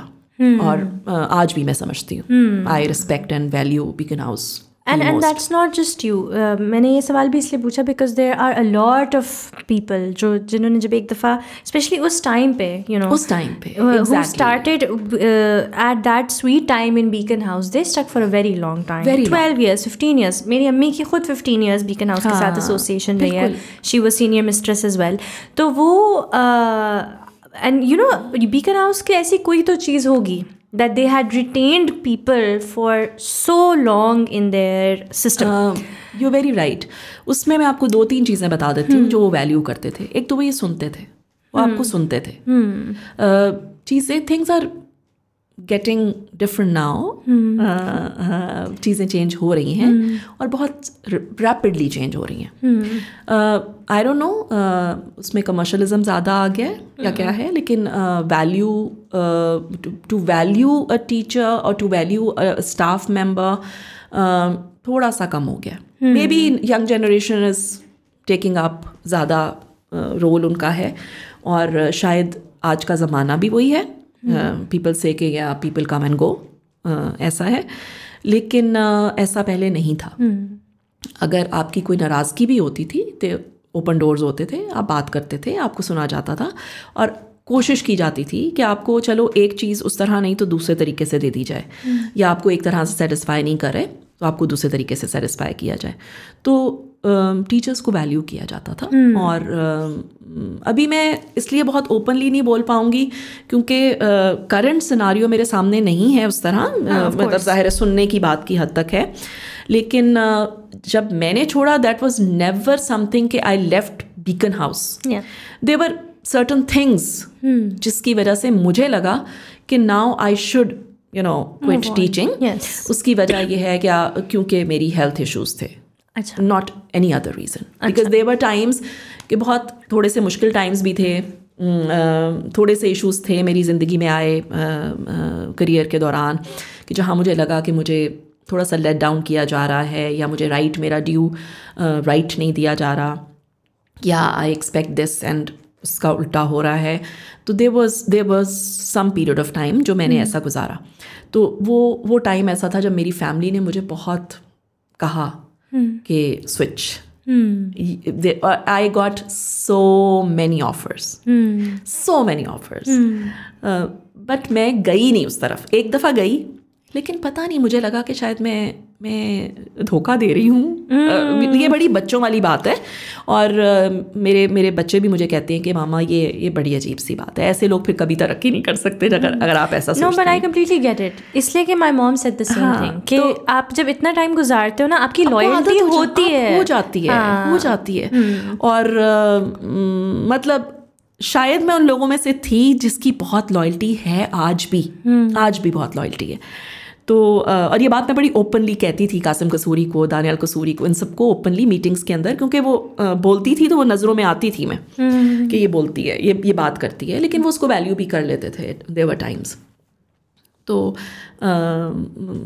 मतलब मुझे लगा कि ये नहीं तो कोई और नहीं, ये नहीं तो कोई और नहीं, क्योंकि हर इंस्टीट्यूशन का अपना एक उसकी फ़िलॉसफी, उसके पीछे उसकी एक अपनी फ़िलॉसफी होती है. तो मुझे लगता था कि मैं इसको समझ गई हूँ, और मुझे लगता है कि ये बेस्ट कर रहा है. और दूसरा, मेरे बच्चे यहाँ से पढ़े, और माशाल्लाह बच्चे अच्छा पढ़े, तो मुझे था कि मतलब वो भी तो पढ़े ना, इतना अच्छा पढ़े, तो मेरे लिए यही है. तो there was never a second thought. Offers बहुत थी, बहुत आई भी, और लेकिन मैं मतलब हर दफ़ा ना वापस आके मैं कभी भी सेटिस्फाई नहीं होती थी, कहती नहीं, इम्पॉसिबल है, नहीं ये नहीं हो सकता. तो But Beacon House, do you think in all of these years it changed a lot? हाँ, बहुत। बिकॉज यू नो मेरी अपनी एजुकेशन सारी ऑलमोस्ट एजुकेशन बीकन हाउस से थी काफ़ी बड़े होते तक. I have always been in Beacon House. Kindergarten भी वहीं से किया एंड देन 9th grade तक मैंने वहाँ से किया. ओ लेवल्स में मैंने स्विच कर लिया था.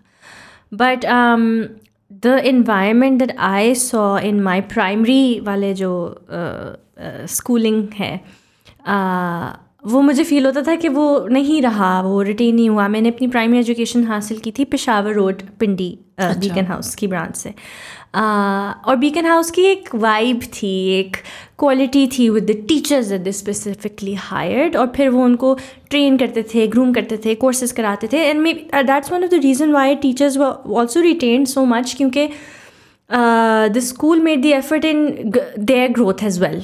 कोर्सेज वगैरह कराना and stuff like that. So but later on like मुझे इस तरह फील होता था, you know, it's not the same anymore. So I don't know if that happened, or what is your opinion on 100%, 100% I agree with you. और ये वो चीज़ है जिस पे मेरा बहुत दिल, जिस when I say when you are loyal to some institution or organization, या आप किसी से associated होते हैं emotionally भी, तो आपको फिर उसके ड्रॉबैक से भी तकलीफ होती है. Because it's becomes personal to you as well. आपको खुद दुख होता है कि वाई. और फिर जब आप उसका पार्ट हों, और इवन उसको छोड़ने के बाद भी आप उसका पार्ट हों, तो आपको बहुत तकलीफ होती है. और ये बहुत सारी चीज़ें हैं. आई डोंट नो अब जो रिसर्चर्स हैं या जो एजुकेशनिस्ट जो इस लाइन पे काम कर रहे हैं, उनकी क्या अप्रोच होती है कि जो वो आप जो स्कूल की अपनी फ़िलॉसफी और विज़न होता है उसको चेंज करने पे मजबूर करते हैं. आई डोंट नो, उसकी शायद प्रोग्रेशन के लिए ज़रूरी होता है, या उसको अपना वर्ल्ड रिकग्निशन के लिए ज़रूरी होता है, यूनिवर्सिटीज़ में उसका वो रैंकिंग के लिए ज़रूरी होता है. I don't know those things. But मेरी सोच ये है, बल्कि हम ना, अगर मैं आपको यहाँ थोड़ा सा बैकग्राउंड बताऊँ, आपका जो सवाल था अभी कि क्यों भी, मेरा जो मास्टर्स का थीसिस था वो यही था. कि मैंने ये सवाल अपने आप से किया था कि वाई टीचर्स इतने सालों के बाद भी उस एक इंस्टीट्यूशन के साथ एसोसिएटेड रहती हैं. Why when they are getting offers from other institutions, other educational setups, तो वो क्यों नहीं जाती? क्या वजह ऐसी?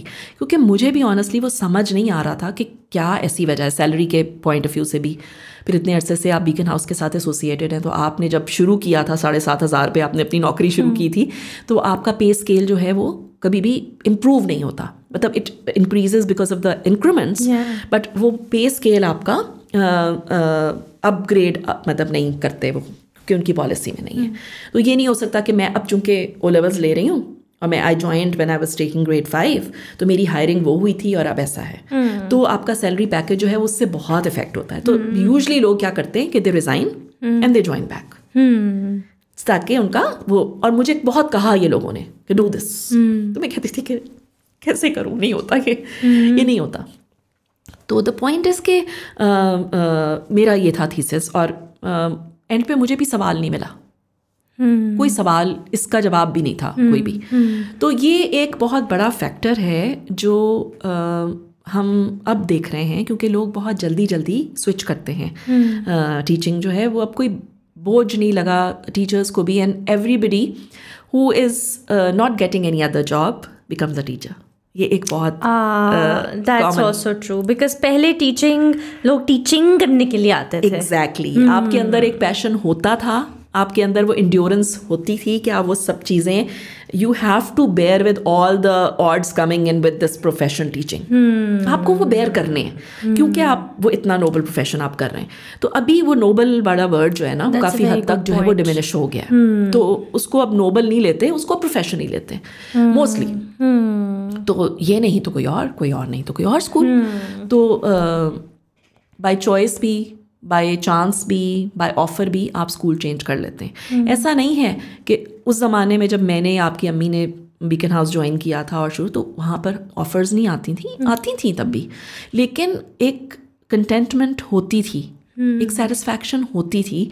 और usually, sorry but women who used to come to teaching in such institutions came from an educational background, एक थोड़ा सा अच्छा presentable background से आती थी, जिनकी need शायद job नहीं होती थी, वो आती इसीलिए थी कि बच्चों के साथ जॉब करें। तो एक तो ये कि बच्चों के साथ होंगे हम, और दूसरा ये कि बच्चे फ्री हो जाएंगे, तो चलो एक एडिशनल आपकी अच्छी हेल्दी पॉकेट मनी आपको मिल जाती है। एग्जैक्टली। तो ये मतलब I need to be very very open for this.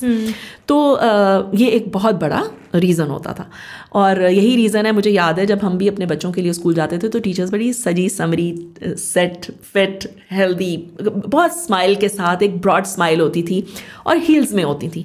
तो मैंने with the passage of time देखा कि हील्स उतरनी शुरू हो गई हैं, फ्लैट्स पे आ गए हैं, टीचर्स जो हैं वो घिसट घिसट के चल रही हैं, and that was really very very painful for me to see that. I completely get it. एक थी लाइक टीचर्स का एक स्पेसिफिक स्टाइल, एक ऑरा होता था, एक वो बोली ना, तो ये वाइब वहीं से आती है। Yes, the aura, and it was reflected in all of the teachers. Exactly, बिल्कुल। सो वो फिर जाहिर है that reflects in the students, in the entire 100%. environment, and किस तरह की वो feeling है। and over time, जबकि मैंने फिर भी पहले छोड़ दिया था, मैं उस टाइम पर भी, and I was so small, but I noticed how, you know, teachers were different, became different। मैं आपसे कुछ एक दो चीज़ें शेयर करूं कि हमें we were never allowed to, rather we never felt the need to eat in front of our students। हम बच्चों के सामने नहीं खाते थे। हम बच्चों के सामने इस तरह बहुत ऊंचा ऊंचा हंस के नहीं बात करते थे कि मतलब बहुत गपशप लगा रहे फ्रेंड्स आपस में या खड़े हैं। वो एक डिसेंसी, एक वो चीज़ जो थी ना, वो वहाँ मौजूद थी, और जिसकी वजह से वो बच्चे जो थे, जो ग्रूम होकर निकलते थे, वो वही बच्चे डिफरेंट होते थे। फिर एक मुझे नहीं पता कि ये जो बातें मैं सोचती हूँ क्या वो वाकई रीजंस हैं behind all this, but this is what I feel. ये मेरी अपनी अप्रोच है। At the time of admission, parents were interviewed. I remember I was interviewed by Mrs. Ali for my child's interview, admission for my daughter's admission. और उन्होंने पूरा वो background पूछा हमसे कि हमारी क्या ईटिंग हैबिट्स हैं, हमारी क्या स्लीपिंग हैबिट्स हैं, हमारी रूटीन क्या है, हम बच्चों के लिए क्या पसंद करते हैं और क्या नहीं पसंद करते, जस्ट टू नो कि whether my child is suitable for that institution or not। ठीक है। फिर उसके बाद जो टीचर्स हायर होती थी, उनका भी एक, they never advertise for hiring, never। I got to know, and I applied in the regional office. I was interviewed by the ED, and the ED at that time interviewed me, asking me about my parents and my family and my brought up and how, you know, I was raised to be a teacher in Beacon House। तो मैं ये समझती हूँ कि वो सारा protocol जो था वो इम्पोर्टेंट था। Like if you want to retain the quality, there are some things that then you have to do them. You have to do that। उसके बाद number of students in a class, strength used to be 18, maximum 22। 18, I remember 18 was the ideal, which was always, you know, considered कि 18 strength होनी चाहिए। 27 32 I remember by the time I was leaving I had 27 students in my class भी, ठीक है। और फिर उसमें एक बहुत बड़ी चीज़ थी कि अगर कोई स्पेशल चाइल्ड होता था, कोई ऐसा बच्चा होता था, तो उसको ऐसी क्लास में डालते थे जिसमें वो टीचर जो है वो सूटेबल होती थी to take care of the children, and वो बच्चे जो उस क्लास में होते थे वो रिस्पॉन्सिबल इनफ हों to you know cater to the needs of that child, ऐसा होता था। और दिस इज़ जो फ्यू फैक्टर्स हैं। अभी कमर्शलिज्म जब से ये शुरू हुआ, जब से teachers were hired just for the sake of hiring, उनका डेमो हो गया बस, ठीक है, that's it. Secondly, parents were never interviewed to that extent if they are ready to pay the money. That's good enough। That is good enough। Which I think and I have noticed, और मुझे इस बात पे discourage भी किया गया when I talked about it। तो मुझे ये कहा गया कि नहीं देखें जी, इक्वल अपॉर्चुनिटीज़ होनी चाहिए और सब बच्चों के लिए होनी चाहिए। Why would not a child whose parents are not educated get admission in Beacon House and study from Beacon House? Fair point तो ये भी है, मतलब this is what they told me। तो फिर मेरा point ये होता था कि then you should have teachers who have specialized in dealing with the habits of those children, who are acquired with psychological understanding of the child's needs, ताकि वो बच्चा जब क्लास में आकर आप उसको फ्री छोड़ देते हैं और वो बच्चा जो है वो सारा दिन गलियों में खेलता है, या वो बड़े अपने एज से बच्चों के साथ फ्रेंडशिप करता है, या उसके पेरेंट्स को नहीं पता होता कि वो क्या कर रहा है और उसके पेरेंट्स भी अनएजुकेटेड हैं और उनके घर में एब्यूसिव लैंग्वेज यूज़ की जाती है, वो बच्चा आके स्कूल में भी देता है, तो आपका जो बाकी बच्चा है आप उसको कैसे उसको प्रोटेक्ट करेंगे? The thing is that if that is something that you want to do, then you also have to find ways to how to manage retain your education standards. आपको वो भी तो करना है ना. You cannot let that child lose or others get influenced by that one child, या दो बच्चे या 3 बच्चे या 4 बच्चे.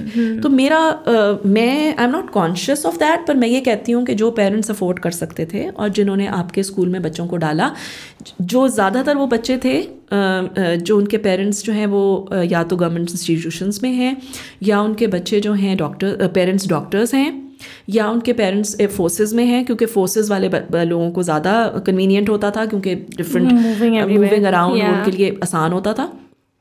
तो उसके अंदर जब आप बहुत ज़्यादा बिजनेस कम्युनिटी को डाल देते हैं तो बिजनेस कम्युनिटी का अपनी एक फीड होती है. उनके बच्चों का एक स्टाइल डिफरेंट होता है. Fathers usually they come late from their jobs, उनका रात सोने का टाइम डिफरेंट है, उनको फिर वो उस टाइम पे वो बाहर जाते हैं, मतलब एक डिफरेंट है. और वो भी ठीक है अगर if you have talk to the parent and you have explain the parent कि ये हमारे स्कूल की डिमांड है and you have to bring down your style to our standard, तो फिर है. लेकिन अगर आप छोड़ देते हैं सबको और कहते हैं कि सब बच्चे एक बॉक्स के अंदर भर करके आपने उनको हिला दिया है, तो ठीक है वो एक दूसरे का इन्फ्लुएंस लेंगे, पर देन टीचर्स के ऊपर आपने बोझ डाल दिया टीचिंग का. उन्हीं टीचर्स को आपने कहा सब्स्टिट्यूशंस भी लें. When I was a senior mistress, I discussed this with my headmistress, and she was good enough to let me do a few things which I wanted to. तो मैंने एक व्हाट्सएप ग्रुप बनाया जिसमें मैंने all those people who were teachers once, but now they are relaxing at home, maybe because of a few reasons, या उनके बच्चों का या in-laws का या किसी का भी है, but they would want to do substitute teaching. तो मैंने वो ग्रुप बनाया and I tried to outsource substitute teachers कि मैं बुला लेती थी, बजाय इसके कि अपने ही टीचर्स को substitutions देनी पड़ती हैं. वो स्कूल पॉलिसी थी, देनी पड़ती हैं, but especially for those teachers who were going for umrah, who were going for maternity leave, या ज़्यादा दिनों के लिए 10 to 15 days से ज़्यादा जिनका लीव पीरियड है, उसके लिए फिर मैंने रिक्वेस्ट डाली कि जी ये मुझे प्लीज़ अलाउ करें हमें कि हम टीचर को वो आउटसोर्स कर लें, ताकि आपका अपना टीचर जो है वो ओवरलोड की वजह से उसकी क्वालिटी, उसका मूड, उसका मतलब अपना एक टेम्पर जो है वो आउट ऑफ कंट्रोल ना हो. Because is only so much one can do, right? आप ऑलरेडी अपना कर रहे हो, अब आप दूसरे टीचर का भी बोझ ले लो. बिल्कुल. तो आप नहीं कर सकते, आप ह्यूमनली नहीं कर सकते. फिर आप देखिए आपकी टीचिंग इफेक्ट होती है, आपका नोटबुक चेकिंग इफेक्ट होती है, आपका क्वालिटी टीचिंग इफेक्ट होती है, आपका बच्चे का मतलब एक टेम्परामेंट इफेक्ट होता है. मुझे याद है मेरे बच्चे जब छोटे थे तो वो आते थे तो टीचर्स उनको ब्राउनीज बना के ला के खिलाती भी थी और उनके साथ गपशप भी लगाती थी, उनके साथ अच्छे से भी. पढ़ाई भी बहुत अच्छी थी, लेवल भी बहुत अच्छा था. आज मेरा बच्चा मुझे आके जो छोटा है वो कहता है कि मामा मैम अंदर एंटर होती हैं तो वो उनका फर्म एटीट्यूड होता है, and she never gives a smile, क्योंकि उनका पॉइंट ऑफ व्यू यही है कि अगर मैं स्माइल करूँगी तो बच्चे जो हैं वो फॉरन आउट ऑफ कंट्रोल हो जाएंगे और फिर मैं उनको कंट्रोल नहीं कर सकती. तो there are many factors, but I would say कि शायद it's just because to get more admissions and get more money and open up 100 and thousands of branches. अगर आपका ये मोटो है फिर आप नहीं कर सकते, फिर आप क्वालिटी पे ज़रूर कॉम्प्रोमाइज़ करते हैं. तो this is something which is happening. That's true. So, yeah, I think this is a major factor, but generally times have changed, people have changed, teachers have changed themselves. So yeah, I think कि वो बहुत सारे factors हैं that contribute to this. But there are a few teachers मैं अपने आप को उसमें काउंट करूँगी. There are many like me जो डेडिकेटेड हैं, जो who would want to make a difference, तो वो फिर कॉम्प्रोमाइज़ करती हैं. मैंने अपनी हेल्थ पे कॉम्प्रोमाइज़ किया बहुत ज़्यादा टू रीच दैट पिनेकल, और मतलब उसके ऊपर थोड़ा सा मैं अपने लेवल को उस जगह पे लाने के लिए, अपनी मेंटल सेटिस्फैक्शन के लिए, अपनी प्रोफेशनल सेटिस्फैक्शन के लिए मैंने अपनी जान पे फिर बहुत जुल्म किया. बहुत, मतलब I have had a lot of health issues जिसको फिर मैं कॉम्प्रोमाइज़ करती गई. मतलब इतना हार्ड वर्क करती थी कि फिर मतलब वो इफेक्ट होता था. आपने हेल्थ इश्यूज की बात रिपीटेडली की है. So what kind of health issues have you faced and how has that impacted your life majorly? बहुत ज़्यादा हेल्थ इश्यूज इस तरह शुरू हो गए कि बेसिकली तो मेरा ये बोन्स का इशू था, जो हमेशा से मेरी बोन्स वीक थी और मुझे पेन्स एंड यू नो रहता था, सर्वाइकल लंबर, और ये शुरू से बैक पेन हो रहा है, बहुत हो रहा है सब कुछ. तो लेकिन उसके बाद ही 2018 आई गेस, नहीं 2008 में I was diagnosed with kidney cancer. And that was an accidental finding बिल्कुल ही. और मेरी हेल्थ हो रही थी deteriorate, but I was not getting time to go. मेरा प्रोफेशनल एजुकेशन जो सिपेट कोर्स होता है, सर्टिफिकेट ऑफ प्रोफेशनल एजुकेशन, वो मैं कर रही थी and I was too occupied. और वो टाइम था जब मेरी प्रमोशन हुई from grade 5 teacher to grade 6 teacher, and साथ ही अगले साल ग्रेड 7 टीचर. तो वही फेज़ चल रहा था और उसके साथ साथ मेरा वो कोर्स चल रहा था.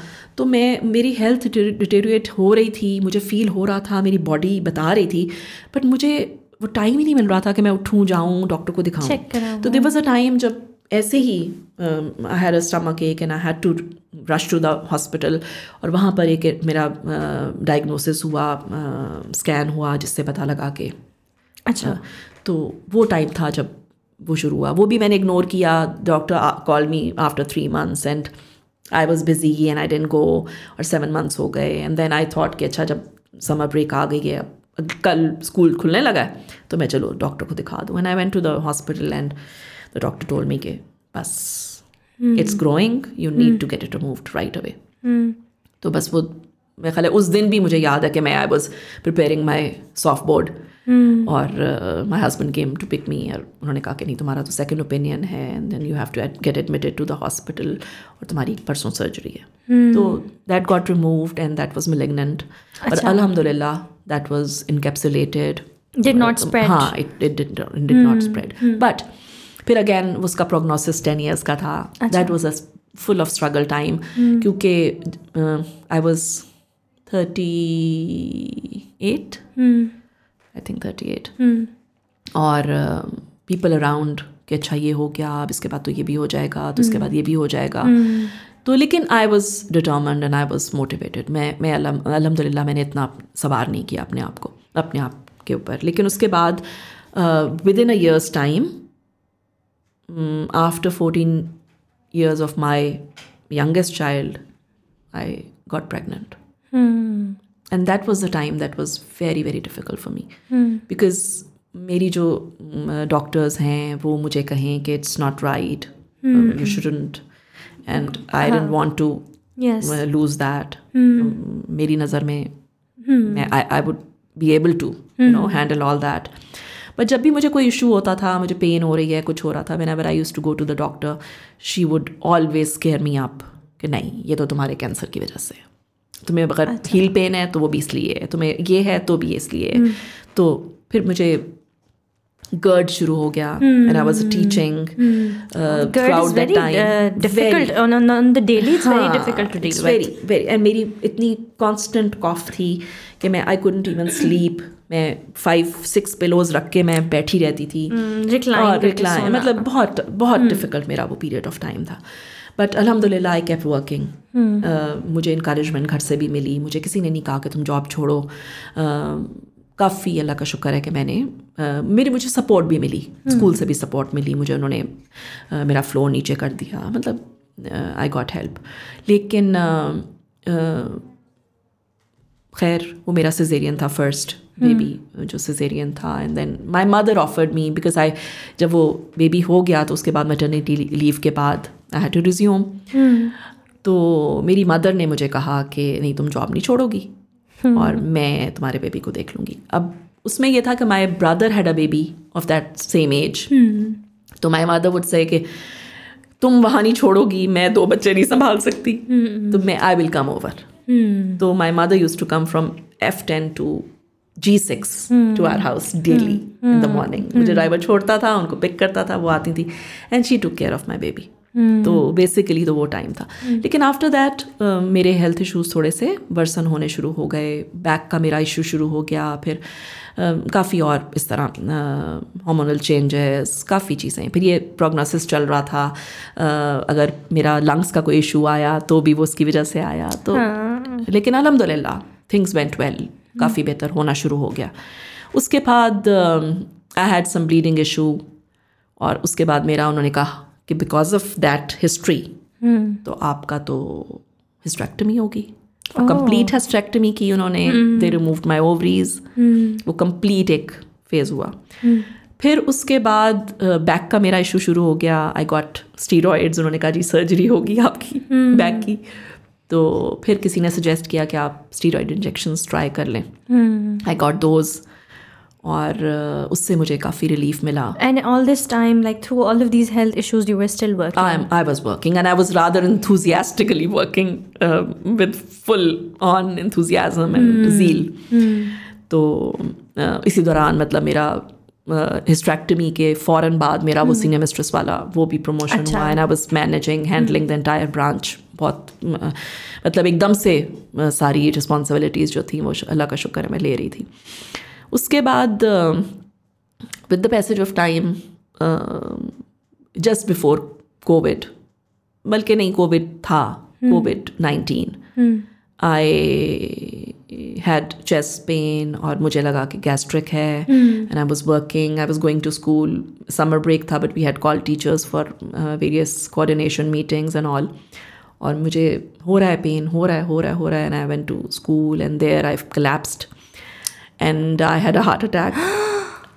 They rushed me, my husband rushed me to the hospital. COVID था, तो फिर लेके गए हॉस्पिटल। खैर फिर they found out कि there is a blockade, और फिर they put a stent, और naturally I was on leave, और that was the time, beginning of the session, and my headmistress was like, Farah, हम क्या करेंगे? और they were relying on me. क्योंकि देखिए एक शख्स वो होता है, वो मुझे हमेशा कहती थी कि तुम्हें एक जो काम कह दें दोबारा नहीं कहना पड़ता, तो रादर तुम आके उसके बारे में बात करती हो, हमें नहीं पूछना पड़ता कि क्या है। तो आई फील गुड कि मतलब अगर आज मैंने अगर छोड़ा है तो मुझे आज भी अच्छे ही कमेंट्स मिलते हैं और अच्छी ही बात उनसे सुनने को मिलती है जब भी कोई मिलता है। तो कोई रिग्रेट नहीं होता कि मैंने छोड़ा इस तरह के। That was my leave basically, I was about to join back after my rest, लेकिन the day I was suppose to join back I got covid. मेरे हस्बैंड, मुझे, बच्चों को, हम लोगों को कोविड हो गया, एंड हार्ट अटैक के बाद कोविड, माय डॉक्टर सेड कि you need to take care, बहुत केयर की जरूरत है तुम्हें, हाँ मैं ऑलरेडी कॉम्प्रोमाइज थी, तो मतलब मुश्किल हो जाएगा। तो then I requested for term off, फिर वो टर्म ऑफ ली मैंने, बट देन मेरा घर बन गया, आई हैड टू मूव, और फिर मेरे बेटे की शादी थी, फिर then you know meanwhile I started doing my gardening vigorously, and my crochet, उससे भी ज़्यादा मीनवाइल मेरा ये शुरू हो गया था। एंड ये मैं अभी ये बात ख़त्म करके मैं आपको शेयर करूँगी कि ये जर्नी कैसे स्टार्ट हुई। तो देन आई resigned. लेकिन जब इस रेजिग्नेशन की तरफ मैं जा रही थी तो they offered me headship of an independent branch F7 की, अच्छा, जो मेरे ही बेटे की ब्रांच थी, तो वो उन्होंने ऑफर की, हेड मिस्ट्रेस की, वो उन्होंने मुझे ऑफर की।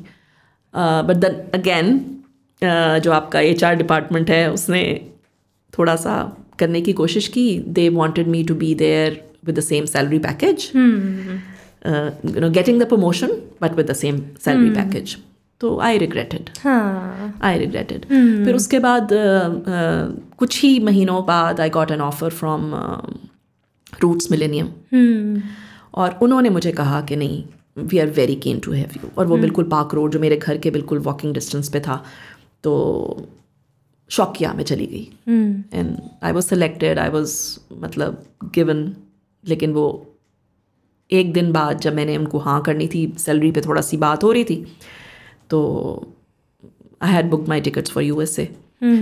और उनका जवाब उससे अगले दिन आया जब मैंने बुक कर ली थी tickets. So it just was not meant to be. हाँ, it was not meant for me and that is really good. अल्हम्दुलिल्लाह. मैं शुक्र करती हूँ कि वो नहीं हुआ. Sometimes But now you आप लियोर हो जाते हैं. It was an independent branch, primary से grade 8 तक वो इंडिपेंडेंट था. और मतलब आपको एक वो थोड़ा सा तो होता है, you feel good कि आप you are considered and आपका एक ही सिटिंग में फटाफट आपका इंटरव्यू जो है वो हो गया और they selected you there and then उन्होंने आपको कहा जी के ले. तो फिर मतलब आपको अच्छा लगता है. ठीक है ना. तो थोड़ा सा हुआ. although my son, my daughters, they kept telling me मामा सोच ले, मामा सोच ले, मामा सोच ले. तो लेकिन एक और बात भी हुई जो अभी आप बात कर रहे हो ना कमर्शलिज्म की. तो मेरा बेसिकली क्यों दिल ख़राब हुआ उस पर भी कि उन्होंने मुझसे सवाल पूछा कि आप एडमिशन्स कैसे, इनका HR डिपार्टमेंट ने, कि आप एडमिशन्स कैसे लेकर आएंगी. अच्छा. तो मैंने कहा एडमिशन तो ज़ाहिर है क्वालिटी ऑफ एजुकेशन से आते हैं. आप अगर प्रेजेंट करेंगे, किसी को बताएंगे, वर्ड ऑफ माउथ है, आपको कोई बताएगा कि जी ये बड़ा अच्छा स्कूल है, इसमें बड़ी अच्छे पढ़ाई बड़ी अच्छी है, टीचर्स बड़ी अच्छी हैं, इसका डिसिप्लिन बड़ा अच्छा है, इसकी एकेडमिक और को करिकुलर मतलब बहुत अच्छा है. तो नहीं, वो तो ठीक है, लेकिन आप कैसे लाएंगी. आपके तो घर के पास देखे ना इतने वो शहजाद टाउन भी लगता है, आपके घर के पास ये भी लगता है. तो they actually meant to hire a public relationing officer जो शायद घर घर जाकर बेसिकली थोड़ी सी PR और मार्केटिंग हो जाए उनकी, सो दैट एग्जैक्टली. तो that was something which was not my forte. मैं तो ये सोच भी नहीं सकती. मेरी नज़र में पढ़ा एजुकेशन जो है वो प्रूफ करती है अपने आप को. आप किसी को कह के किसी स्कूल में नहीं दाखिल करा सकते. तो और बड़ा अच्छा हुआ. आज मैं सोचती हूँ, इफ़ आई लुक बैक, और मैं ये सोचती हूँ कि बजाय इसके कि मैं वो लेती असाइनमेंट और मैं बुरे नोट पे छोड़ती, जो कि मुझे पता था कि मैंने छोड़ देनी है. जाहिर है डिसएग्रीमेंट्स होने थे, तो अच्छे नोट पे छोड़ा. हाँ. ठीक है. अभी भी वीकेंड हाउस में मेरी फेयरवेल हुई, मुझे they call me, they wanted me. उन्होंने कहा प्लीज़ आओ, वी वांट यू. मैंने उनको यही कहा कि I think I took the right decision. और मेरी नज़र में अब मैं कुछ और कंट्रीब्यूट करूँ लाइफ में लोगों को. तो सो ये जो आपके हेल्थ इश्यूज थे, they must have affected your family and your self mentally as well, because one after the other थे काफ़ी, and you were working as well. आपके क्या thoughts हैं इसके बारे में? बहुत ज़्यादा. लेकिन at the same time there was a lot of support, care, but शायद मैं थोड़ी सी ज़्यादा सेंसिटिव हूँ. अच्छा. मतलब if I talk about my husband, तो वो थोड़ा सा केयर फ्री इंसान है. तो ये कॉन्फ्लिक्ट था जो हमेशा से रहा और है. मेरी नज़र में अगर कोई प्रॉब्लम है तो उसको मतलब सीरियसली लेना चाहिए. फॉर हिम कोई भी प्रॉब्लम बड़ी नहीं होती, बस ठीक है, इट्स ओके. तो ये एक लाइन ड्रॉन थी जिसकी वजह से मैं कहती हूँ अगर मेरी और मेरे हस्बैंड का कभी कोई डिसएग्रीमेंट हुआ तो वो बेसिकली इस चीज़ पे होता था. और आज भी होता है. क्योंकि ही वुड से कि ठीक है, इट्स ओके. मतलब अगर तबीयत नहीं भी ठीक है तो you push your self and you do things. मतलब आउटिंग हो गई, एंटरटेनमेंट हो गई. मेरी नज़र में if you are unable to do anything तो आप फिर वो करें जो आप की जॉब है या मतलब नीड रिलेटेड जो चीज़ें हैं वो करें. I agree to what he says, लेकिन मैं कर नहीं पाती हूँ. मतलब मैं मज़ा नहीं कर पाती अगर मेरी तबीयत ठीक नहीं है तो I can not go enjoy. तो जो मेरे बच्चे कहते हैं 90% आप ऐसी होती हैं, but this is what I am. तो ये थोड़ा सा है. मेरी प्रॉब्लम्स चूँकि वन आफ्टर अनदर बहुत ज़्यादा रहीं तो वो आदी हो गए थे. और फिर एक टाइम ऐसा भी आता है, अभी भी आता है, कि जब मैं फिर शो नहीं करती, बताती नहीं हूँ, क्योंकि बच्चे बहुत जल्दी, बेटा मेरा ख़ास तौर पे बहुत जल्दी परेशान हो जाता है. आज भी हो जाता है और बहुत ज़्यादा परेशान हो जाता है वो. तो फिर मैं कोशिश करती हूँ कि मैं ना ही बताऊँ, जो कि पता लग जाता है उनको मूड से या किसी चीज़ से. तो डिमांडिंग मैं ऐसा नहीं रही, लेकिन मैं थोड़ा सा कहती थी कि हाँ पैम्पर कर लो भाई, हाँ कर लो, मतलब हाँ अगर मेरा मूड ठीक नहीं है या मेरी तबीयत ठीक नहीं है तो मतलब मेरा कहना मान लो। तो फिर बच्चे ये भी कहते थे कि मामा 90% तो आप बीमार रहती हैं, तो आपकी कौन कौन सी बात मानेंगे हम। तो इधर वे लेकिन ये कि सपोर्ट बहुत थी, ख्याल बहुत था। My husband never said to me के मतलब खाना नहीं पका या ये नहीं है या वो नहीं है। हाँ मतलब देयर वर टाइम्स जब नहीं होता था कोई तो he would do it himself. He never asked me कि मुझे सुबह उठो नाश्ता दो, मुझे अभी बना के दो, बट देयर वर टाइम्स कि he will do it for me, वो मुझे भी बना के दे देंगे। तो ये कोई ऐसी कंडीशंस मेरी ज़िंदगी में मुझे नहीं मिली जो और ना लगाई गई, जो मैं समझती हूँ कि it's a good thing. Do you consider yourself इस तरह से कि as a woman who is very self-sufficient and independent that you struggle with asking for help, yeah, you think that you are easily able to convey कि आपको help चाहिए या support चाहिए, या do you think that because I see कि हाँ लोगों ने आपकी family ने आपको support हमेशा offer की और आपको मिली, and you were able to do a lot of things because of that, but do you think that you are able to express your need for help and support, or is that something you struggle with? I am very expressive. अच्छा कि मतलब हाँ दोनों चीज़ें आ जाती हैं, सीधे सीधे भी बता देती हूँ, सार्केज़म करके भी बता देती हूँ। हाँ मतलब I convey, that's a really good thing. I convey, I don't keep it to my heart, I convey, और कई दफ़ा ज़्यादा ही कन्वे कर देती हूँ जो बाद में फिर मैं एम्बेरस भी होती हूँ और मेरा ख्याल गलत भी हो जाता है। तो आई डू कन्वे, और थोड़ा सा ये है कि मैं which I think is not right, जो मुझे लगता है कि नहीं होना चाहिए था, जताती भी हूँ बता भी देती हूँ कि ये किया था मैंने, तो मेरे साथ ये करो, मतलब ऐसा है। बट कुछ लोगों का होता है ना कि they don't express, they don't say their कि what they want for help और वो, but expectation अंदर होती है। कुछ लोग ऐसे भी होते हैं। हाँ you are right, my husband is like that, my husband is like that. मतलब मेरा उनसे सवाल बल्कि यही होता है कि मैंने जब से हमारी शादी हुई कितनी दफ़ा आपको लेकर बैठी हूँ और घंटे घंटे मैंने आपको ये बताया कि ये मुझे चाहिए, मुझे ये रवैया चाहिए, या मुझे ये एटीट्यूड चाहिए, या मुझे ये बात चाहिए, या मुझे ये, मतलब ठीक है ना, not materialistically but behaviour wise ज़्यादा रिलेशनशिप में। जो जब से शादी हुई आप मुझे कभी लेके बैठे, आपने कभी मुझे कहा कि बैठो यहाँ देखो ऐसे तुम करती हो, ऐसे नहीं करो, मुझे ऐसे करना है। तो मैंने कहा आपने मुझे कभी भी नहीं कहा और आपने कभी इजहार नहीं किया, कभी मुझे नहीं कहा, तो इसका क्या मतलब है ना, मतलब इसका मतलब ये है कि मेरी नीड्स है ना, आपकी नहीं है आपको नहीं ज़रूरत है। बट जब मैं आपको लेके बैठती हूँ तो फिर आप मुझे कहते हैं कि ये नहीं किया, वो नहीं किया। तो मैंने कहा हाँ आपने कन्वे कभी किया ही नहीं मुझे, आप मुझे कन्वे करें। फॉर एग्ज़ाम्पल मर्द ना कई दफ़ा बच्चे बन जाते हैं, कई दफ़ा नहीं बहुत ज़्यादा दफ़ा बन जाते हैं, लेकिन कई दफ़ा बन जाते हैं। तो आई रिमेंबर मेरी नेबरहुड में एक खातून थी, वो सुबह जब उनका मियाँ जाता था ऑफिस तो वो बाहर गेट पे आकर उसको खुदा हाफिज़ कहती थी। तो my husband never told me कि उनको ये अच्छा लगता है या मतलब वो उनको ये पसंद है या क्या, कभी भी नहीं ऐसा, बल्कि वो ये पसंद करते थे कि मैं सोई रहूँ ताकि वो अच्छे अपने आराम से पराठे बनवा के खा लें ताकि मैं उनको नहीं टोकूँ। This is what he expressed once कि अच्छा ये सोई हुई होती है तो मैं तो अपना नाश्ता वो वाला कर लेता हूँ जिससे मुझे नहीं करने देना। तो one fine day he said कि देखो कितनी अच्छी बीवी है ना, बाहर आके उसको खुदा हाफिज़ के कर लो, मुझे तो आपने कभी बताया ही नहीं सारी ज़िंदगी कि आपको ये अच्छा लगता था कि मैं उठूँ और आपको खुदा हाफिज़ करूँ। तो मैं कर ही देती, मुझे क्या था मैं कर देती अगर इसमें आपने खुश होना था। But this is something he realise later कि नहीं, उन्होंने तो वैसे ही कह दिया था। This is not something which he expected. वो बस बस अप्रिशिएट कर दिया कि अच्छा nice that they do it but it's not something I need. Exactly. तो मैंने कहा अब ये 20 साल बाद का है तो अब तो इतना ऑड लगेगा अब तो मैं आपसे पहले निकल जाती हूँ जॉब के लिए, तो अब तो ये हो भी नहीं सकता। बट दिस इज़ समथिंग के मैं ये समझती हूँ कि कह देना चाहिए आप जब दिल में रखते रहते हैं। लेकिन एक और भी चीज़ है, कह देना भी चाहिए बट समटाइम्स आपको ना बहुत अजीब सी फीलिंग भी होती है जब आप बार बार कह भी देते हैं और फिर भी वो चीज़ नहीं होती ना, तो आप खुद भी बहुत ज़्यादा अपने आप को फिर डाउट करते हैं, एम्बैरेस्ड फील। हाँ, आपको ना और तकलीफ होती है।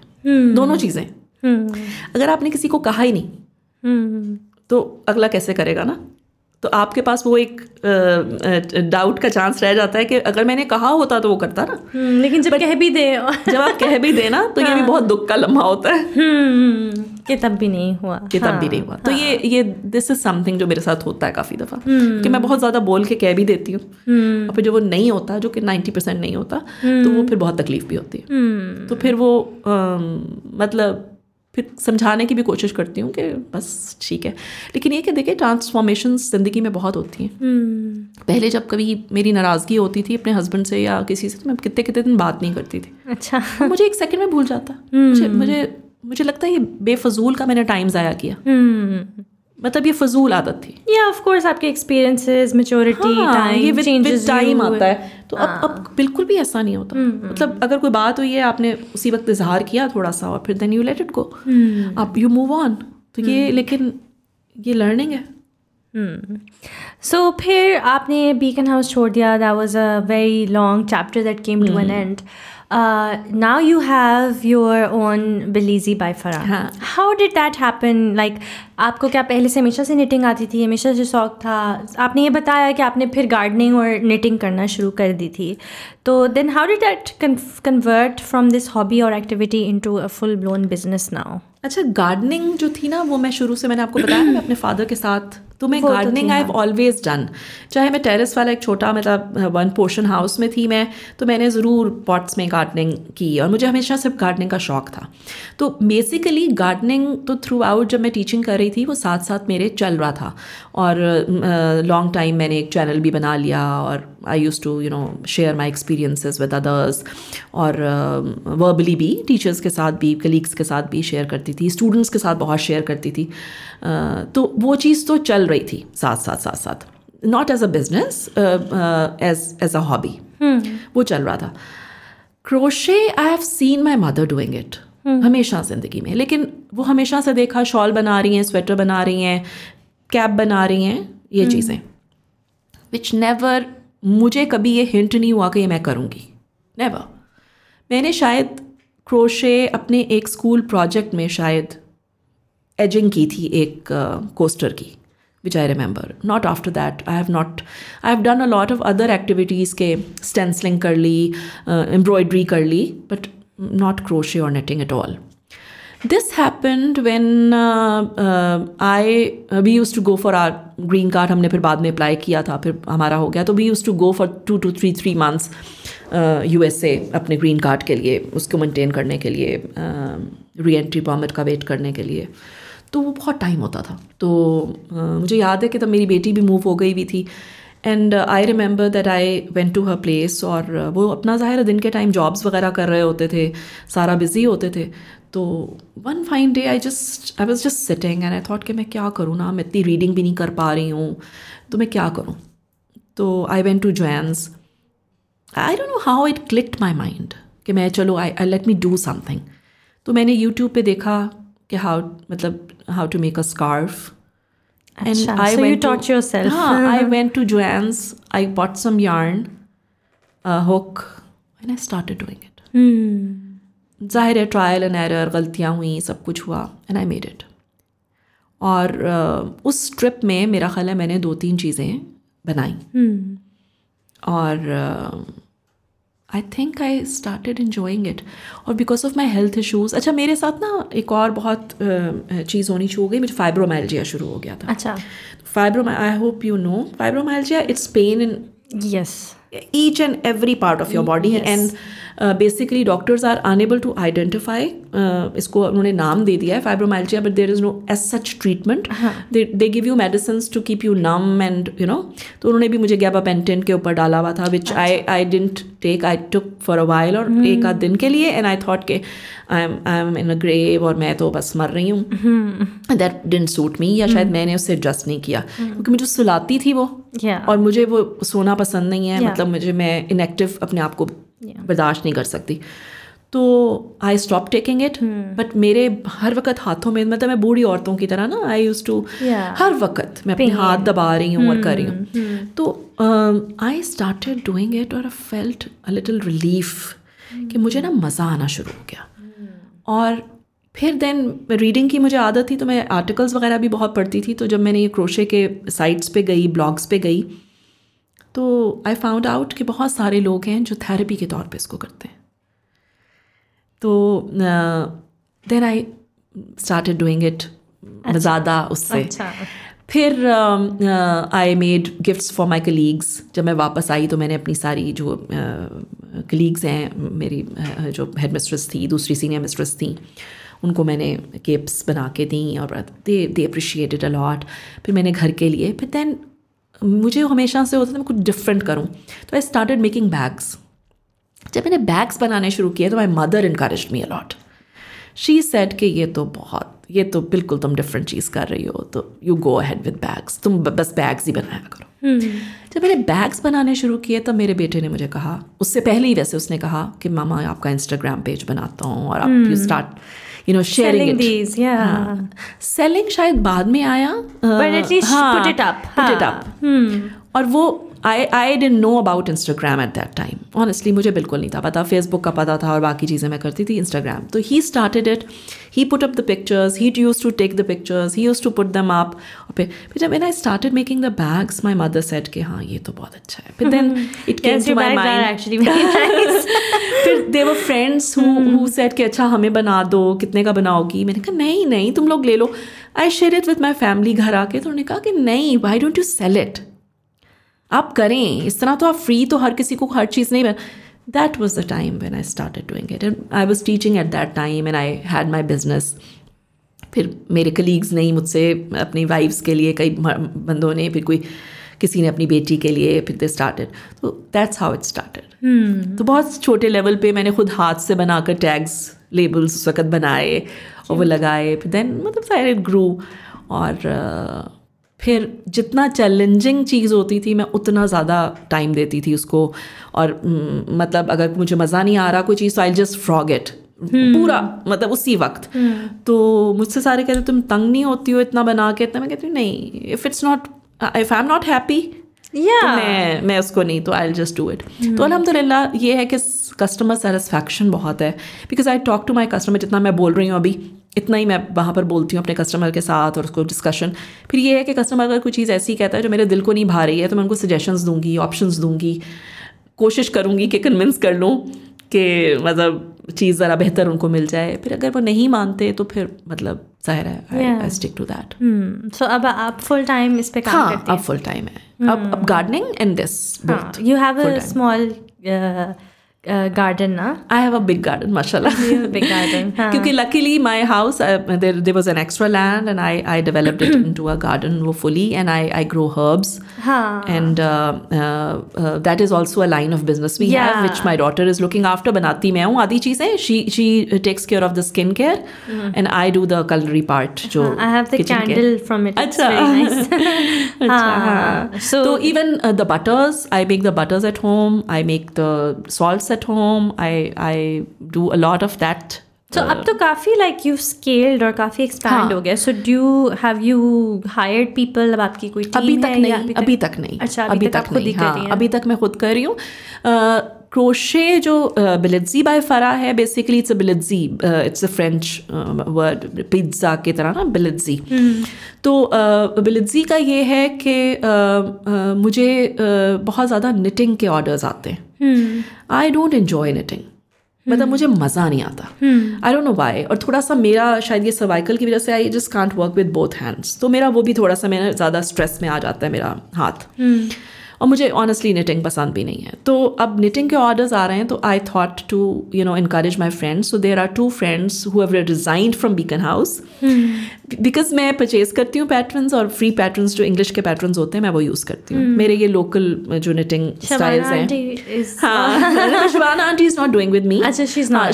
Shabana aunty basically I am the one who gave Shabana aunty's business name, and I was the one जिसने उसको कहा कि बस कुछ नहीं, मैं तुम्हारा फेसबुक पेज बना रही हूँ और मैं इस पे ये तुम्हारी पिक्चर्स डाल रही हूँ, और ये शबानाज आर्टिस्ट्री जो नाम है वो मैंने दिया. अच्छा. और उसका जो आई डिडंट नो कि उनका शबानाज आर्टिस्ट्री है. वो नाम मैंने दिया, उसको इनकरेज मैंने किया, उसको मैंने कहा करो, इसको पोस्ट करो. और ये तुम्हारा कस्टमर आ रहा है, इसको देखो और फिर when I एग्जीबिशन पे recently met आओ. her, so she said कि मुझे बहुत encourage करती हैं मेरी friends कि करो. Even Seema has started making Yes, caps she and has. beanies and she has started up her page. तो उसको भी मैंने encourage किया कि तुम अपना ये जो वो है पेट्स का वो कॉस्ट्यूम्स तुम बना रही हो उनके, तो वो बनाओ और हैट्स बनाओ. तो मतलब तो there are 2 other friends apart from these. These are not helping me in my business, but there are 2 friends who knew knitting and they resigned and I talked to them, I offered them. बल्कि एक ने मुझे खुद offer किया and she said कि मैंने कहा मैंने knitting के ऑर्डर्स जो हैं I regret कर देती हूँ मैं, तो मुझे मज़ा नहीं आता. तो she said कि send them over to me. तो फिर I had this idea कि why not have a team जो मुझे वो कर दे जो मतलब मैं नहीं कर सकती या मेरा नहीं दिल करता, मज़ा आता मुझे करने में, but there is demand for it. तो देयर आर 2 फ्रेंड्स. अभी एक और भी उसने रिज़ाइन किया बीकन हाउस से, तो I offered her right away कि तुम, तो उसने कहा हाँ बिल्कुल बिल्कुल तुम्हारे साथ तो जो मर्जी. तो बेसिकली अभी बिल्कुल वो बिगिनिंग लेवल पे है, बट वी हैव 2-3 ऑर्डर्स जो मैंने डिस्ट्रीब्यूट किए. ये कमीशन होते हैं. हाँ, ये commission as well and then you have your shop as well. ये अभी बिल्कुल I just started it, but I have not hired people ऐसा जिस तरह लोग कहते हैं कि you know just consider it an NGO and you know hire people from a village and you know उनको आप सपोर्ट करें. बिकॉज मेरा एक सोच है और वो ये कहती है, शायद लोग सही करते होंगे जिस तरह बहबूद करता है, they you know empower them और वो करते हैं. लेकिन मेरा पॉइंट ये है कि अगर मैं गांव से या मैं किसी ऐसी जगह से, ऑल्दो मेरा कोई बैकग्राउंड नहीं है गांव का, तो आई डोंट हैव पीपल, तो अगर मैं ऐसे लोग हायर करती हूँ तो मैं उनको लोएस्ट वेज पे दूंगी ना. मैं I will never give them the due wage. मैं नहीं दे सकती, मेरी बिजनेस डिमांड जो है वो नहीं देने देगी मुझे. तो why not empower my own friends or people who are educated and they want to do something after retiring from their main job. तो why not उनको. तो मेरा ये भी मोटो है, क्योंकि अगर मैं आज भी जब मैं अपनी एग्जिबिशंस पे खड़ी होती हूँ तो आई टेल माई क्लाइंट्स कि देखिए मैं तो सीनियर मिस्ट्रेस रिटायर हुई हूँ, मैं तो टीचर थी, मैं तो हमेशा से टीचर थी. I want that background because acceptance नहीं होती है लोगों की भी. वो ये समझते हैं कि ये तो बस बुनने वाली माई है.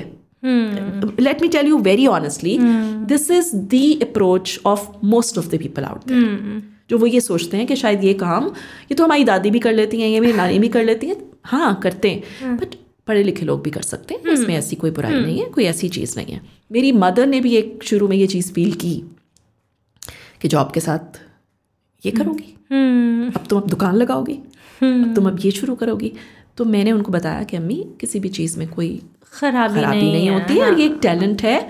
और आज वो मानती हैं इस चीज़ को. असल में जब किसी चीज़ का वो आ जाता है ना, लाइक प्रूफ आ जाता है that it's viable, it's workable, there is nothing wrong with it, तो फिर people then eventually see that as well कि इट्स ओके. एग्जैक्टली. तो अब these 2 friends are doing with me, और अगर आगे मैंने किया भी ऐसा तो मैं I prefer hiring educated people who would read patterns, क्योंकि इनको मैं पैटर्न खुद देती हूँ, इनको मैं एक्सप्लेन भी करती हूँ कि this is what I want.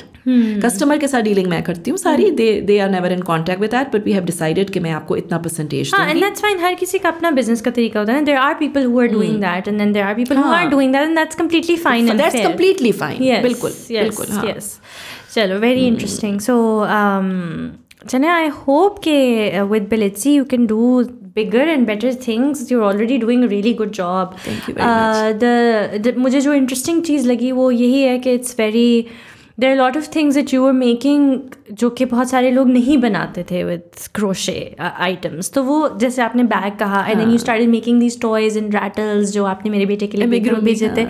So वो बहुत interesting था because usually it's just clothes. Exactly. So it was very creative, very refreshing, and very nicely done as well. Thank you. Good luck with that. I hope it grows, becomes better. Thank you very much. Do you think कि Instagram पे ये जो आपने shop की है and everything, it's reaping, अगर purely एक business और उससे बात की जाए, so it's profitable? I don't think so. Okay. It's not profitable because of a few factors. एक तो ये है कि प्राइस को लेकर मैं थोड़ी सी रिजिड हूँ. ठीक है. बिकॉज मैं समझती हूँ कि अगर मैंने अपनी जॉब छोड़ी है और मैं अपने आप को रेट करती हूँ, तो मेरी जो क्वालिटी ऑफ प्रोडक्ट है, जो मैं उस पर टाइम स्पेंड करती हूँ, जो मैं मतलब मैं उसको एक पूरा बिजनेस ले रही हूँ अगर अपने लिए, और मैं क्वालिटी पे कॉम्प्रोमाइज़ नहीं करती हूँ, तो मेरा रेट जस्टिफाइड है. Which I think people out there do not understand mostly. लोग हैं जिनको चीज़ पसंद आती है और वो ले लेते, बट ज़्यादातर लोग क्योंकि कंपटीशन क्वालिटी का नहीं है, कंपटीशन उस स्किल का है. There are so many people. Just 2 days ago, there was an exhibition in F9 Park, which I think which was not the right decision for me to be there.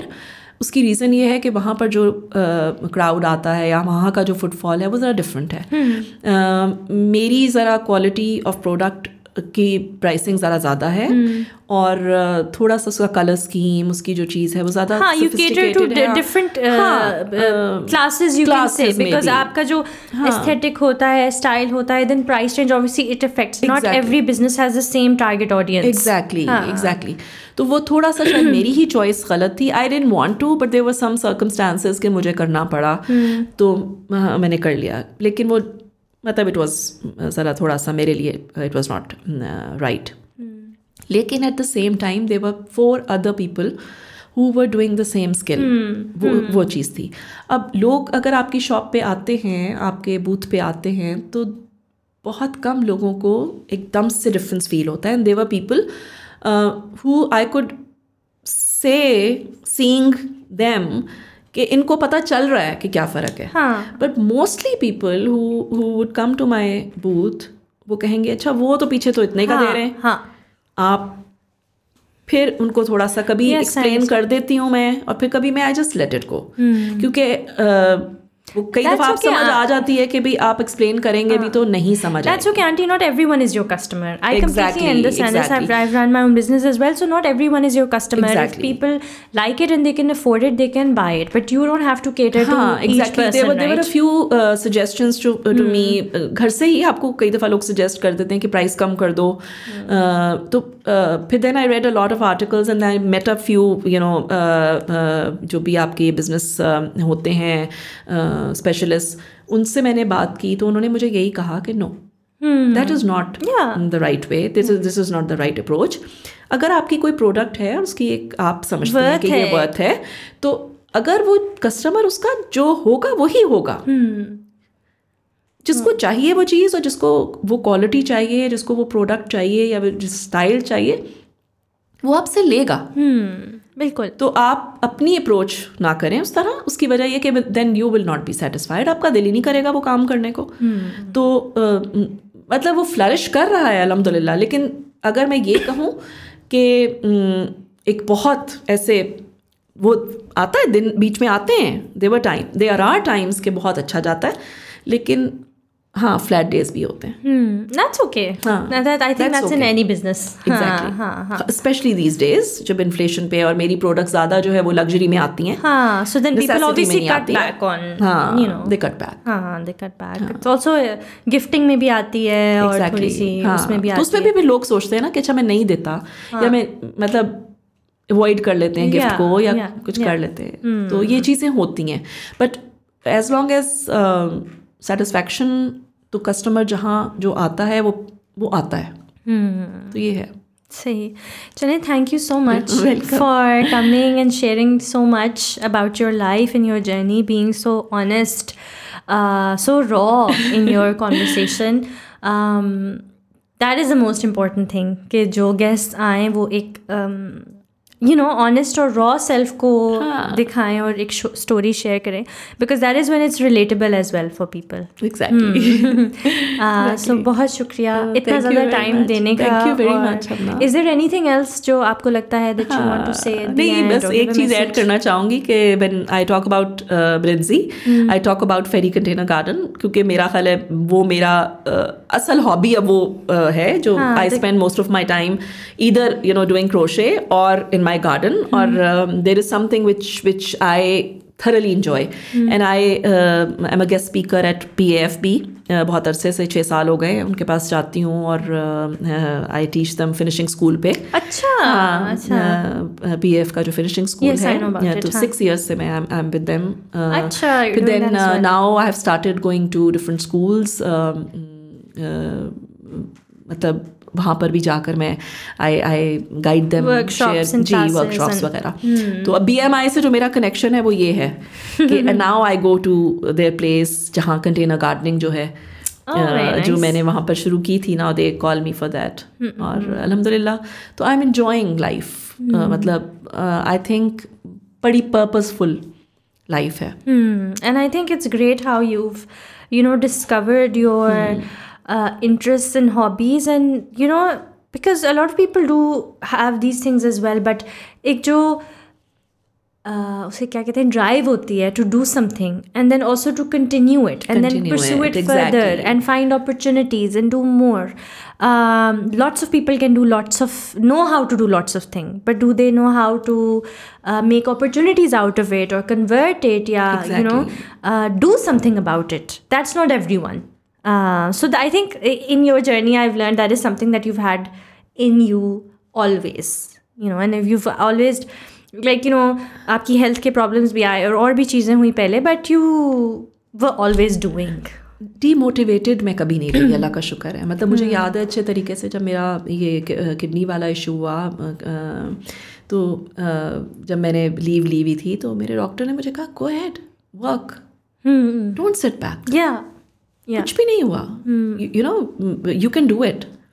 और आज भी जब people learn about my problems, जो मेरे health issues थे, तो वो दे से कि नहीं तुम, मतलब हम तुमसे सीख रहे हैं कि तुम इतने सब के बाद. मैंने कहा ये बात बिल्कुल ठीक है, और ये चीज़ अल्लाह की तरफ से है.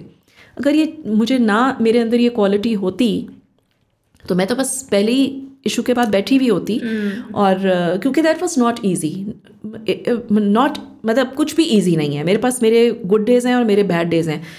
कोई दिन बहुत अच्छा है और कोई दिन बहुत बुरा है मेरा आज भी. मतलब फाइब्रोमाइल्जिया को मैंने काफ़ी हद तक डिफीट किया है विद माई क्रोशे. अभी भी बहुत सर्वाइकल इश्यूज़ भी हो जाते हैं मुझे, लेकिन वो चीज़ जो है ना, जो वो हर वक्त वाला पेन था और वो सब कुछ, वो अल्हम्दुलिल्लाह उससे बहुत मेरा कम हुआ है. क्योंकि देखें, आपकी बॉडी भी बड़ी स्मार्ट चीज़ है. वो देखती है कि इसने तो बाज नहीं आना. That is so true. इसने भी बाज नहीं आना ना, तो इसने ये रिग्रेस लाइफ की तरफ है. असल में आपकी physical health really affects your mental health, and your mental health also affects your physical health. Exactly. A lot of people, because of physical health, they really lose their ability to do a lot of things. और बहुत मुश्किल काम है कि when you're physically suffering to keep going and doing things. Exactly.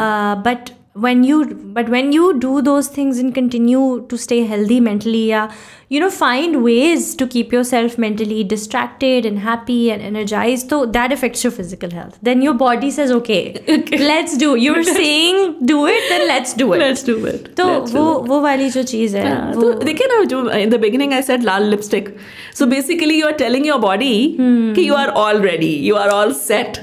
Yeah. So you give that message to your body. Exactly. You get ready, you put that red lipstick, you do your hair, and your body feels like, okay, I'm ready for something and I need to do it. आप ये ना इसके पीछे एक really theory है. क्योंकि हमारे teaching career में, और अब जब मैं एडमिनिस्ट्रेशन में थी, तो आई रियलाइज्ड कि सिर्फ मैं नहीं, बहुत सारी मेरी कलीग्स थी जो आज वन फाइन डे, मतलब वो एक बिल्कुल वाकई लाल लिपस्टिक लगा के आ जाती थी. तो मैंने कहा, पूछते थे हम कि वाह आज तो बड़े यार, बहुत बहुत लो एस्टीम थी, बहुत लो एस्टीम थी. तो सोचा किस तरह बूस्ट करें. सो ये एक ये It's a very real thing. ये रियल थिंग है दोनों तरह से. देखिए आप बुरे हुलिये में भी निकल सकते हैं ना. थके तो आप हैं, but are you actually giving this message to others कि हाँ मैं, तो you are not giving, you are actually trying to hide your problem और उसको कैमोफ्लेज करके you are trying to do the best. So ये भी नेचर पे आता है. Not everybody does it. And I think आपने डीमोटिवेटेड की बात की, but a lot of times real strength एक उसमें भी होती है कि even when you are demotivated you show up and you continue. क्योंकि वो कहते हैं कि जो रियल सक्सेस है वो कंसिस्टेंसी से आता है, मोटिवेशन से नहीं आती. क्योंकि वो टाइम आएगा जब आप मोटिवेटेड नहीं होंगे, लेकिन क्या आप in times when you are not motivated will you give up or will you continue? And people who cross that barrier where while they're demotivated they say नहीं यार कोई बात नहीं, करते हैं फिर भी करते हैं. एंड यू नो ये आज भी होता है हम ना, ये चीज आज भी होती है, ये आज भी होता है. ये वाली मोटिवेशन जो है ना, ये तो आपके आती है जब कोई अच्छा नहीं हो रहा होता है, या जब कोई एकदम से कोई गड़बड़ होती है ना, आपके अच्छा अब मैंने ये नहीं करना, अब मैंने, फिर कहते हैं अच्छा नहीं करना तो है ना, करना तो है ना. तो यू आर वेरी राइट. तो वहीं पे आपका सक्सेस और स्ट्रेंथ लाई करती है. मैं एक शेयर करूँ कि आई डोंट नो, मैंने तो सीखा उससे. मेरी एक कलीग थी, यंग लड़की थी, और मेरी हमेशा से आदत थी कि जब मैंने कोई लीव लेनी होती थी ना, तो मैं उस दिन लेती थी जिस दिन मैं मरने वाली होती थी. बिल्कुल मेरी हालत ख़राब होती थी और मैं स्कूल से लीव लेती थी. तो मुझे कहती थी कि मैम फ़रा ये क्यों करती हैं ना आप ये क्यों करती हैं? आपको पता है मैंने परसों छुट्टी की थी, मैंने क्यों की थी? कहती मैंने फ्रेंड्स के साथ सेंट लॉरेंस जाना था. मैंने इसलिए छुट्टी की थी. कहती आप हमेशा उस दिन छुट्टी करती हैं जिस दिन आप बीमार होती हैं और आपके अंदर हिलने की हिम्मत नहीं होती. कहती आप देखिए छुट्टी आपका हक है, आपका राइट है, तो यू अवेल योर छुट्टी एंड यूज़ दैट छुट्टी so that the next day when you come to school you are satisfied कि आपने वो छुट्टी किसी राइट चीज़ के लिए यूटिलाइज़ की है. और मैं उसकी बात को सुनकर, although I didn't practice it, क्योंकि शायद वो एक अपनी आदत होती है, but I always quote this and I always share this because मैंने ये चीज़ उससे सीखी. क्या आपको बर्नआउट पे नहीं होना होता? अगर आप उसको पहले से मैनेज करो तो आप बर्नआउट ही नहीं होगे ना. दिस इज बात है कि, और मैंने वाकई फिर उसका लाइफस्टाइल नोट किया, तो मैंने कहा देखो ये हमेशा फ्रेश होती है. क्यों होती है? क्योंकि वो उस फेज तक आके, और मेरे फादर वो हमेशा ये कहते होते थे, मतलब वो पक्का नैप लेते थे ज़रूर. और मेरी अम्मी जो थी वो बिल्कुल वो बैठती भी नहीं थी. तो हमेशा उनको कहते थे कि तुम सारा दिन ना अपनी पूरी एनर्जी जो है ना वो ख़त्म करके तो रात को तुम ढेर होके लेटती हो. तो देखो मैं नैप ले लेता हूँ, तो आई रीबूस्ट माई सेल्फ. फिर वो चाइनीज़ थियोरी, तो कौन सी थियोरी, वो फिर निकाल के हमें बताते थे कि वो कुछ सेकंड्स का मीटिंग के दौरान भी नैप लेते हैं उस कल्चर के लोग, कि they want to reboost their energy. वो कहते हैं कि ना आपको you don't have to burn out. आप अगर उस चीज़ को कॉन्स्टेंटली मैनेज करो तो then you won't burn out. So I am the person who burns out basically. मेरा ये इशू है. No, I'm also like that. But this is something that I've learned now. और मैं इसको practice करने की फुल कोशिश करती हूँ. Exactly. And I have to, I think, appreciate that about myself कि I've learned this now. कि burnout को पहले से feel करना चाहिए, and if it's approaching, then you start, you know, mitigating. कि ये ना हो और आप रेस्ट लो और आप बैलेंस कॉन्स्टेंटली मेंटेन करो, rather than कि एक एक्सट्रीम में जाओ, you're working, और फिर एक एक्सट्रीम burnout पे जाओ. दूसरा ये कि I never said no to things. अब मैंने have started saying no. I have started saying no. That's also a big factor कि burnout होता है, because then you keep doing everything. No नहीं करती थी, बस मतलब अगर नहीं भी हिम्मत ना, तो I'll do it. तो वो that was wrong. So there are times when you have to say no. Yes, for yourself. For your sake. Yeah. Chale, thank you so much again. Thank you very much. Thank you for tuning into this episode. काफ़ी लंबी थी. We spoke for over 2 hours. नहीं पता लगा ना. Yes, मेरा यहाँ पर टाइम आ रहा होता है. So I hope that you guys enjoyed this podcast, क्योंकि मुझे तो पता भी नहीं चला. It was so free floating, so easy कि इतना वक्त गुजर गया. But फिर भी हम कॉन्वर्सेशन में चलते रहे. There was no moment of boredom or no moment of, you know, कि you didn't want to engage further in conversation. तो आपकी जो story telling skill है वो बड़ा अच्छा है. Thank you very Keeps much. the other person engaged and hooked. Thank you very much, Amna. It was equally pleasuresome. बहुत मुझे I thoroughly enjoyed, and it never felt for a minute कि मैं I'm sitting with somebody whom I don't know well. या मुझे ऐसे ही लगा जैसे मैं किसी बंदे को ऐसे कोई जानती हूँ जिसको मैं सदियों से जानती हूँ. चलें, that's good. I'm happy I was able to make you comfortable enough to express yourself fully. And if you like this episode, please press the like button. Please leave comments on what you think, and do share this episode on Insta, anywhere, so that more people can watch it and see it. And of course, don't forget to subscribe so that our channel can grow as well. And I'll see you again next time. Allah Hafiz.